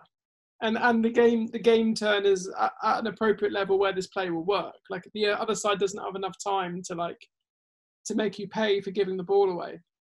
And then you run everybody else, bomb them all forward. And then the next turn after that, you know, you just Hail Mary the pass down there. And then hopefully it sticks. Hopefully someone gets there. I mean, or alternatively, you just run it forward, hand it to one of your players by a tree and chuck them instead, you know. Like, just having options for it. And that's how I did it, certainly at the tournament I took them where, and, you know, we differ on our tactics, that's fine. You play more of a grindy up front and I try and use my agility to get around them. Yeah. And I definitely did that. I chucked at least a catcher, if not both, up each sideline. I had a Hail Mary pass hefty. And twice, actually one of my catchers had short feet, like we said. The other had diving catch. And it worked twice out of the 4 games where a Hail Mary pass went up and landed near enough, and I just grabbed it out of the air, and he's got plus on the catch as well. No, he's not, because not an accurate pass, but yeah, you know, he can get it out of the air, and if he's up there, you can just throw your opponent off if you got those players up there to grab it, and it worked. Yeah, because you always want to be at least a double threat, if not a triple threat or a quadruple threat. You want to have options open that your opponent has to think about. So always a player next to a tree. And so he's always thinking, okay, if that player has the ball and he gets flung, am I going to be able to get there? Can I recover the ball? Can I turn him over? And the same again with yours, players down the sides, the actual players making running plays. Do I need to cover here? Do I need to cover there? Hail Mary pass guy in the back. Do I need someone deep to stop him doing that? Cindy Pie whistle with a bomb. Do I need to move away over here? Do I need to stop clustering together? Anything you can do which just makes your opponent think and second guess what they think you're going to do. Perfect. Yeah. And that's one of the underlying things with the flings in both tournaments and leagues, is to try and make your opponent play in a way that they're not used to, and try and spread them in a way they're not used to doing. Spread them and make them work for it. Now, at UKTC in January, we played Andy Davo and another one of Team Wales and some of their friends. Hawker and And I had the Chaos Dwarf player on their team who I'd never met before and didn't know me. And Andy, I played Andy the year before at UKTC. And so immediately he was telling his mate, like, this guy is no mug. Like, he knows exactly what he's doing with Halfling. And then I just beat the Chaos Dwarf player like 3-0, so whatevs. Yeah, easy. But absolutely, like, you've got to be like Gegster, as you said, and Joe Manji. Like, if you know they're a better coach or they've got a better team, add that randomness in, and you've got to be there ready for the surprise attack. You know, no one expects the halfish interception? Is that what you said? Halfish interception. Nobody expects the halfish interception. Yeah, no, you're right. And yeah, that's what happened with me when I took them to an event. I guess one last thing I'd say, Phil, before we move on and talk about the Halfling tournament stuff, which you've become quite famous for in the year of the Fling, is one of the key mistakes that rookies might make is not trimming their team effectively. And we kind of alluded to it through it. You've got to keep that TV down. Like, we start off with the positionals, like you said, and I think that's fun because you want to get attached to your players and use them and enjoy it. But if players are starting to get skills that are just making them extra things that are bloating the team, you've got to trim them because you want to also use the stars, which is also fun. Yeah. So talking of trimmings, start with the trees. 1 skill tree is fine. 2 skill tree, I think you probably sack and you hire a new one. Yeah. You should have money in the bank. They're 120k. You don't want a grab, guard, break tackle. you just don't want it because that's 40k. If he's got block, different story, but otherwise trim him. Any fling with more than one skill, unless it's a double, get rid. I mean, would you want to keep a halfling who had sprint and surefoot? Maybe. What is that? 70,000 though. 70k. It's a lot, isn't it? Just for a half. Movement 8 half. Yeah, you probably don't. I don't think you do. Yeah, I think if you had natural movement, then it's different. Like one of those type of skill ups. You wouldn't trim a catcher. I wouldn't have thought. No, you usually skill those, don't you, with the sprint short feet? Or dead, because you can have 2 normal skills on a catcher and they're brilliant. What are they? 90k sidestep, sure feet, brilliant. Yeah. Hefties, they're not so easy to skill up. Hefties. No. I'd be surprised if you got more than 1 or 2 skills. And you're going to be going down the leader route, Hail Mary pass route. It's just not really going to come up that often. Yeah, and you'd take leader for sure, I think, on your first one. And then if you got a second normal skill, you'd probably go sidestep, because then you'll fend sidestep. Yeah, that's really handy. That's true. Yeah, the Hefties are probably, in a way, one of the stalwarts of the team that you don't cut and rebuy, which is weird that we're saying that now, considering what we said maybe 4 or 5 months ago. And Armour 7 is just really handy, Yeah, that is. And that's the hilarious thing, listeners. We're going to move on to tournaments in a minute, but, Phil started the year of the Fling before the Flings came out. And so he's an absolute masochist. And then this new GW team came out that he's started to take advantage of. And it's weird when we discussed it, how much has changed in the last 5 months or so. Yeah, absolutely. It's great. But yeah, anything more to add on the league builds, Phil, before we move on to tournaments? No, I mean, I think league play for halflings is far harder than tournament play. I think it's really tough to try and to get anywhere in a league, and you need luck on your skills, because if you never get those doubles, you're always going to really suffer, I think. Yeah, because you need block on the trees, don't you? And that's one of the things that we spoke. I spoke about with a few of the guests about the DBL format, and I personally hope it changes, but we'll see how it goes. Where you're stuck with playing 4 people twice at the moment, and the 2 bad things about that is that the DBL is this amazing, huge league where there's fucking 60 people playing in it now, probably more hopefully as we move out of COVID and stuff. And I want to play as many of those people as I can, but also in the halfling environment. If you're a halfling even if you've only got the 1 dwarf player, you're playing that dwarf player twice out of your 8 games, and you're just going to get butt fucked twice. Yeah, I mean, in terms of the opponents that you face, absolutely, it's just a fucking. It makes it really difficult for stunties, doesn't it? Really difficult opponents, absolutely. Yeah. So we'll see. We'll see how they go. I think the way they're moving is to try and open it up, because I think we need to do that now. Like the DBL format was initially written for like 16 people playing, and it's expanded extramentally, and it's this huge, exciting league now with so many people playing. And me personally, I just want to play as many as I fucking can, to be honest, and beat them all. But I quite agree. I've always been much more of a fan of the play everybody wants format, because I like the variety. Yeah. But I don't disagree with the play home and away. That's the reason that it stayed as is. But I just think that we're moving away from that now. I think that's where we're going to. We'll see how it goes. Right, listeners, we'll take another break here and then come back and talk about the Halfling tournament build. Sure.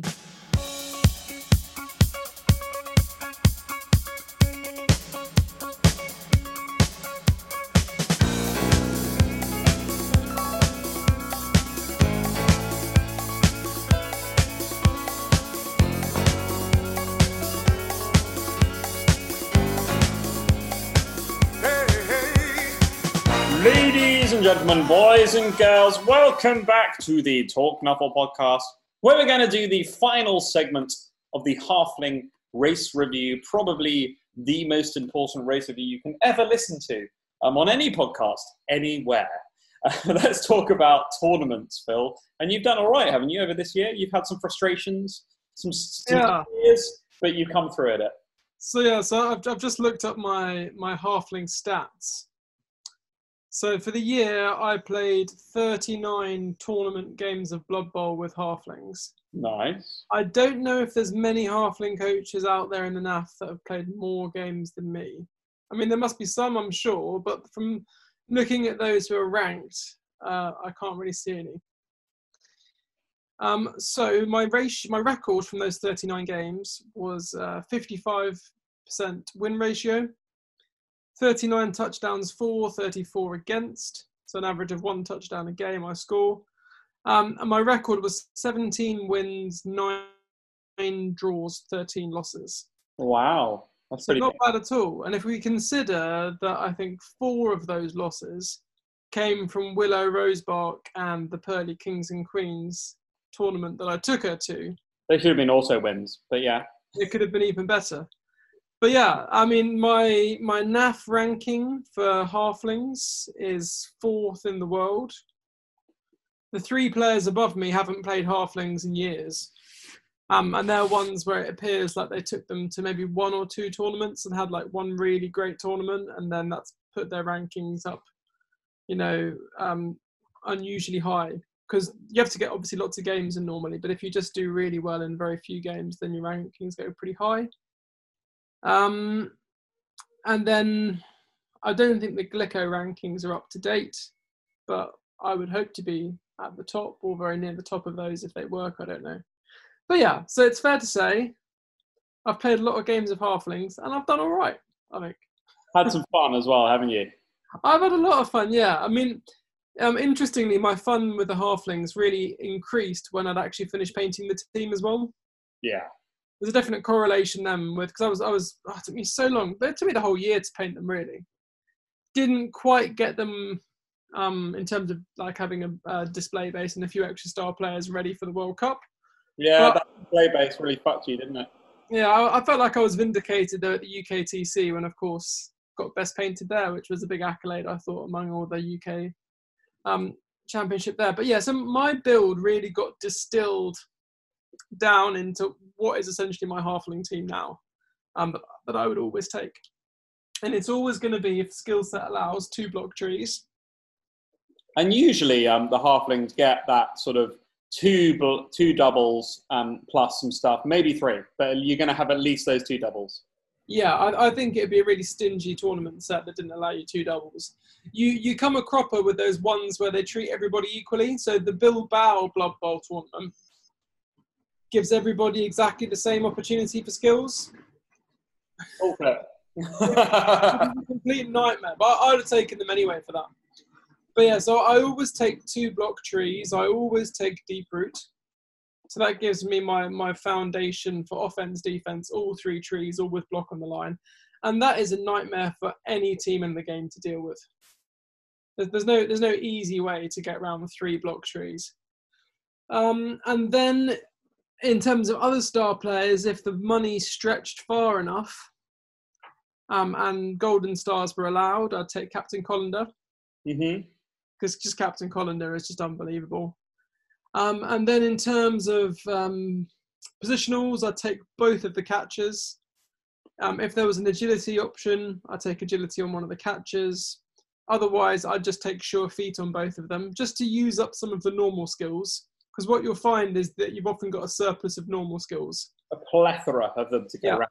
And often Halfling coaches make the mistake of like just going, oh, well, I'll give this one sidestep, and oh, I'll give that one jump up, and I'll give that one this and that one that, without ever really having some kind of overarching plan or using them to the best of their abilities. So they'll both get sure feet. Normally, I can only afford 1 hefty. So the 1 hefty becomes the leader caddy. Then I would take halflings to take the team to 14 players. And I'd be very reluctant, I think, to go into a tournament with less than 14. And you pretty much, do you take the chef as well if you can? Yep, so chef should be there as well. He's 100k, isn't he, for the halfling? That's right, yeah. Yeah. So, chef should be there, and then probably, I think my normal build would be 2 rerolls. Yeah. So 2 rerolls, leader, and a chef, which gives me plenty of rerolls to keep the trees mobile, to keep the block trees blocking every single turn of the game. Because then if they're just pounding, then, I can do a lot of damage to a lot of people. Love a bit of pounding. That would probably be my build. No, I like it. And that scales up and down. Do you struggle in like a 1.1? Usually stunties get a bit more, but does that fit into that? It does, yeah. I mean, the basis is always going to be the 2-block trees and deep root. Anything else is just gravy on top of that. Any extra doubles are going to go on normal flings, and they're going to be wrestle or block. So the World Cup last year, I had a lot of fun there with my final skill package, because it starts off small and then it grows over the 3 days. And by the 3rd day, I had my 2-block trees, of course, with deep root. I then had 2 block flings and a wrestle fling and an edge 4 fling. Okay. And that was just brilliant. Like the block flings. Just to caveat it, that you couldn't get positionals there, could you? The World Cup was the old roster without Fling team, exactly, yeah. And so it was fantastic, because having like extra blodge players, of course, is a complete godsend for the team. And it just makes you so much harder to take down. And with that team, I'm always going to be hitting somebody with the trees every turn, trying to corral you, trying to push you to one side, trying to block you in. The trees are all going to be screening far apart. Like I said, if one tree takes root, we'll re-roll it, and then the other tree won't do anything. But deep root's always there, and he's always going to be able to do stuff. And what you'll find is that opposing coaches then have to feed deep root. They have to feed him to stop him doing stuff, because you can't, on the other side, you can't really allow him to move wherever he likes. And then I play the running game with the halflings. So run to the middle of the field with the trees. Try and bash your way forward a few squares with the trees if you can, keeping everybody relatively safe. Forcing the opposing player to try and commit players round the back or onto one side to try and spread them out to then make some space somewhere else on the pitch that you can then move forward. And you try and get to the stage where you can then break out with your halflings and make a proper run for it, but screen appropriately with extra players, or indeed with the trees, or throw a player if needed. Yeah. Throw a teammate is always an option that's available to you, isn't it? It's a bit of a last gasp, but it's always there for you, and it's nice to have options in Blood Bowl for sure, isn't it? Oh, definitely. And I think most of my results are going to be like 1-0 wins to me, where I'll shut them out and then I'll do a turn it, because I play almost like a grind with them, I suppose, like you do with a normal Blood Bowl team. I play halflings a bit like I would do a normal team. Interestingly. Try and grind it in. Well, listeners, I mean, I've got a little bit of an alternative build, and we chatted before about the strengths and weaknesses of and initially it was Morg, so I took Morg to the Bromley Summer Brawl last summer. Actually, I did all right with them. I got a 1-1-1, so I won. It's only 3 games, so I won 1-1, drew 1, lost 1, beat Dark Elves actually, and then drew with Chris White, who was the organizer with his Underworld. He actually had Morg as well of his Underworld, so he had a Morg off. It's quite fun. Drew with him, and I can't remember who I lost against now, but I had a 1-1-1 anyway. And I just really enjoyed the mobility that Morg brings to the team, because he's so much quicker than trees. And we've had a debate before about the cost versus reward analysis, and I think that Bob really brings a new dynamic to this discussion, the debate that we've had. And I'll just chuck this roster at you now. And again, I always caveat this, listeners, with take the builds that make sense to the tournaments, with the allowances and the rosters and whatever skills you can take that make sense for you. So this particular roster, I'll give it to you now. In a 1.1 build, you can get Bob Bifford for 380k, and we've already gone through his stats. He's pretty good for that 380k. You can get the double tree. Probably you're going to block both of those up, so the double block tree. You can get all 4 positionals and whatever skills you want to give those. We've talked about it already. And then flings up to 13 players, including Bob. So you've only got 13, not 14, like Phil's been talking about. And that is 1.1 on the nose. So you've not got a chef. But then if you're looking at a 1.2 build, like perfectly, chef fits in there immediately, and 1.2, I think that fits in perfectly. So that's sort of the debate you have of, is it worth it in a 1.1? Because you can only get, and in that build, listeners, I've only got 1 reroll. So I've got 1 reroll and a leader caddy. So that's 2 rerolls to start with before the chef comes in. But yeah, Bob, for that mobility, with 2 rerolls, And then if you can fit the chef in a 1.2, I think that's got some merit to it. Yeah, no, definitely. Only weakness I can see there is going to be 13 players rather than 14. You're inevitably going to lose some. But Bob Bifford's much more mobile than a deep root. But he can still get marked the same unless you're willing to break tackle. The break tackle. Yeah, no, I mean, I think it's definitely a viable build. I'd be very interesting to see how it goes. Because, of course, he's strength 6, which is massive as well. So he's still battering other big guys, isn't he? I mean, that's the big debate we've had before with Morg. Is I've always said, oh well, Morg's got agility 3, so he can still dodge away. You can make stuff happen, but it's still a 3+. But Bob can dodge away on a 2+. So I think that actually changes the debate a little bit. He is pretty mobile. Yeah, you can roll that 1, but you can still dodge away and move him around. You're not going to ball carry with Bob, though, are you? Which you might do with Morg. No, that's true. That's a good point. Because you'd be inclined to bash away up the pitch with him, wouldn't you? Pick up the ball and then on your bike. With the Morg build, yeah. But remember, has got piling on as well. So he's got block, and piling on. So he's going to really, really kick the shit out of people. Yeah. And he's another no nega trait big guy, which is great. Oh, sorry. I'm looking at his skills now. He hasn't got piling on. I've lied. He's got break tackle. He's got juggernaut. Sorry, he's got juggernaut. He had piling on as well, though. I thought he did as well. Yeah, no, I'm lying. He's got juggernaut and he's got multiple block. That's the other one he's got with strength 6, which can come up, but it's not as effective. I lied. But yeah, the juggernaut, break, tackle, block combination. I think this is a roster I would like to take. I've got to paint up my fling team and go for it. Yeah, so I guess the difference with that and my TV 1100 Halfling build would be if we lost Bob Bifford and went down to deep root, that would save us what, 8K.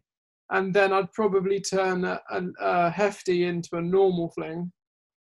And then that would give me the 100K for the chef. Yeah, so you can get that into 1.1. I mean, I do think I would take this in 1.2, and I think I'd have 13 players in the chef, and I'd look at using it in that build. I don't think I'd take it to a 1.1 build. I don't think it's good enough. I think deep root is better if you're going to then have the chef, probably. But yeah. I'd be very interested to see how he did, though. Worth a try, certainly. I've got to do a Bob Bifford conversion. I don't like the idea of having him with a mohawk. I think Morg has the mohawk. I think I'm going to have to do. I think you use the ogre standard ogre human model guy and convert him up a little bit, probably to make him into. I mean, you look at all of the pictures of Bob Bifford in the comic books at the back, though, and I don't think he ever has a mohawk in any of the Spike magazines, does he? No, the thing that Bob Bifford has is he's got that, that breathing nose thing that you've got, nose guard that you've got over your nose. He's always got that. Yeah, the old plaster type thing. So I think if I converted a Bob Bifford, I would take the ogre miniature and I would put the plaster over his nose. And then I'd probably just sculpt a leather jacket over him to make him more of like an old school Bob, because I think that would make him quite obviously Bob Bifford. I think that's where just sculpting a jacket is for a sculptor who's got even basic reasonable ability. It's not too difficult to do over the ogre miniature. I think that could work. Possible, certainly. Say again? It's definitely possible to do it. Definitely possible to do. But yeah, I mean, the miniature that they've got, so the sort of cartoony picture they've got on the card is he basically looks like Morg. And I think they've suggested, use the Morg miniature and you can take Morg and sculpt the nose piece over him for sure. It's a slightly worse quality drawing, though, isn't it? They've clearly changed artists at some point, and then the newest isn't as good. I don't think it's interesting. We talked about it, Phil. I don't think that Bob Bifford is supposed to be the young Bob Bifford, because they talk about the young Bob Bifford basically kicking the shit out of Morg, and I think this is the older, maybe the end of his career Bob Bifford, because basically in the fluff, it says that Bob Bifford beat the shit out of a young Morg. So I think he probably was stronger, but I don't know. Maybe not. Maybe the younger Morg was weaker. Anyway. Could be. So in terms of other halfling builds, there's obviously the Kara Zara build. Yeah, that's quite effective for some people, isn't it? You can take the 2 strength 4 pieces. How do you fit that one in? I have no idea. Well, we can work it out on the air, mate. One of them's 270 and one of them's 220. Yeah. So basically, getting both in. And then if you were to take 2 trees, that's 240. So that's going to be 710. 1 reroll for 790. And then you've got to get flings up to the 11, and then you can work out what you can get from there. So you're looking at... The Zara builds I've seen have always been quite light on players, like maybe 11, 12 players, really. Well, I think 790 plus 9 flings is 9 times 3, so that's 270. So that's, what, 990, 1,060 already. And that's a 1 reroll, so you're 1,060. So then you can get the 2 positionals, so probably 2 catchers. No, actually probably a catcher and a hefty brings you to 1.1. Yeah. And then you can get the chef, and you've got hefty for leader and 1 catcher. That's probably the build, isn't it, for 1.12 effectively? Yeah, I mean, I don't know how you'd play it, to be honest. I've not played against anybody using it. So one would assume that you're much more mobile. You take blodges, you kind of scream with Zara and Kara, flings run along with those 2, and they kind of clear the path, and then you remain a bit more mobile. I don't know. I mean, again, I would just take one of the big... Me personally, I'd take one of the big guys instead, Bob or Morg, if you're going to go for that route. But the double strength 4, I've never seen anyone do as well as you, Phil, with flings. So I'm not sure if it works effectively. But yeah, the 2 strength 4, the 2 block trees. Like I said, we've got a few fewer players. Well, you've got 2 starts. You've got 13 players, basically, haven't you? Yeah, I think it could work. I could see it making sense, but it's not something I would go for. But that's the build you would go for. I definitely saw one build as well where they had Zara, Carla, and then every skill they took was a double, because it was a one where you paid extra for double skills, and you could take as many as you like as a fling coach. And every single double they took was just block on flings. So by the end of the tournament, they had like 9 blodgers. Redonkulous. I don't think they did that well though, but like, I don't know. It strikes me as one of those combinations which can be quite effective, but against a good coach, I think you're going to find it really difficult. I think because I just don't think Zara and Kara have got enough support from the shit strength 2 flings to make it effective. That's my problem. It's not difficult to get a hit on Zara and Carla, you know. Yeah. And if you go down, then somebody's sticking a boot in. I think the three high strength pieces is the way I'd go. Like whether that's deep root or the more mobile, more Bob kind of build. Yeah. I go. It just provides so many problems for so many opponents. Yeah, nobody likes 3 trees or 3 big guys, and I just think as well that you've got to build on like a strength in the team, not in the physical sense, but like in terms of what your team's good at. And I don't know if Kara and Zara really make any other aspect of the team better. No, I think they just, people take them because you can. Like, so I can take both of them. They're good and they're good together. But I don't know if taking Zara and Kara makes the rest of the Halfling team any better. No, I think you're probably right.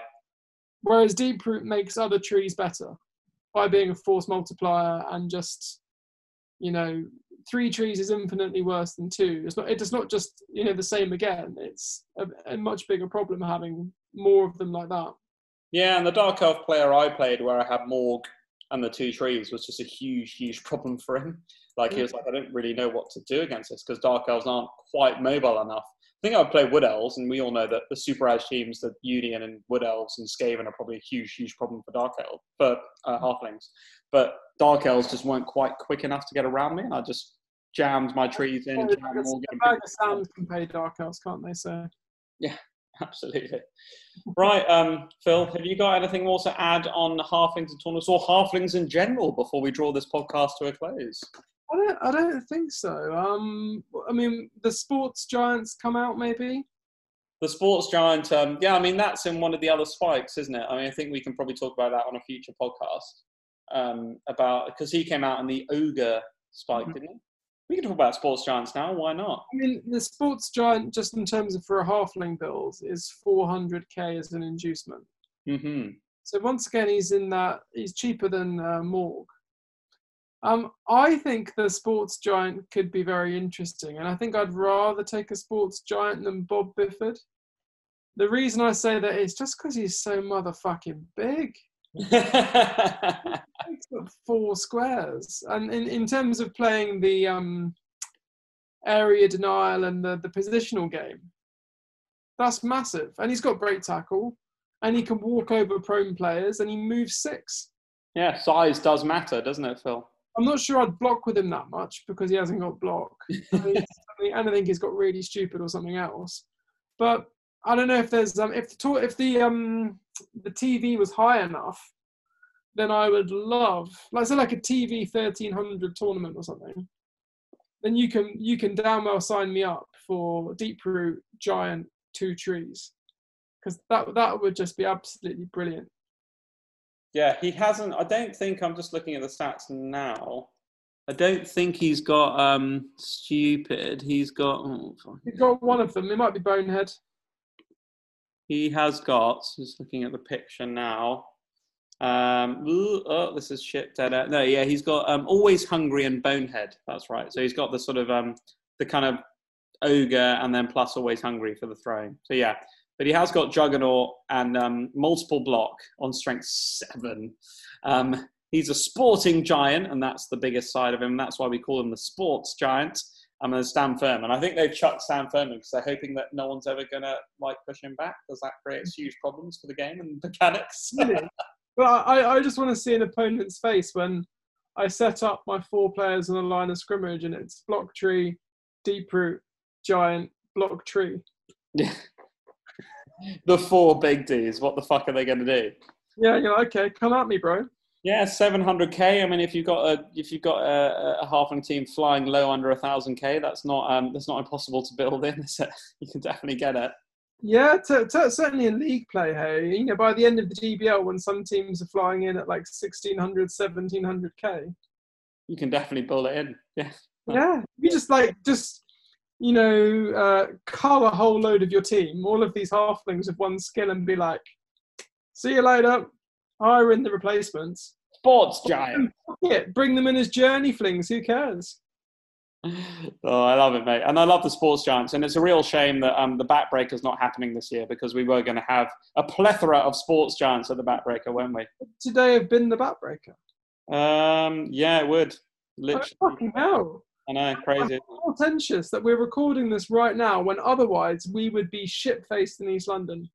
At the backbreaker with sports giants all over the pitch. It'd be great. Yeah, because we don't call them slave giants in Albion. No, we call them sports giants. We are equal opportunities employers here. Because we'd have seen some great builds for backbreaker, because 300k for your sports giant as well. Makes a huge difference, isn't it? It's a must take, isn't it, you know? Yeah. And I had some cool conversions in my back pocket. But, you know, we'll see the backbreaker next year. We'll see the sports giants. It's basically like the world has been paused for a year, and we'll all come back next year, won't we? Everyone's just decided to write 2020 off, haven't they?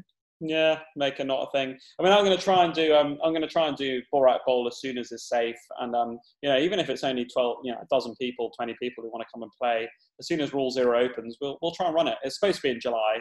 I can see that being pushed, but we'll see how it works out and see if it makes sense and it's responsible to do so.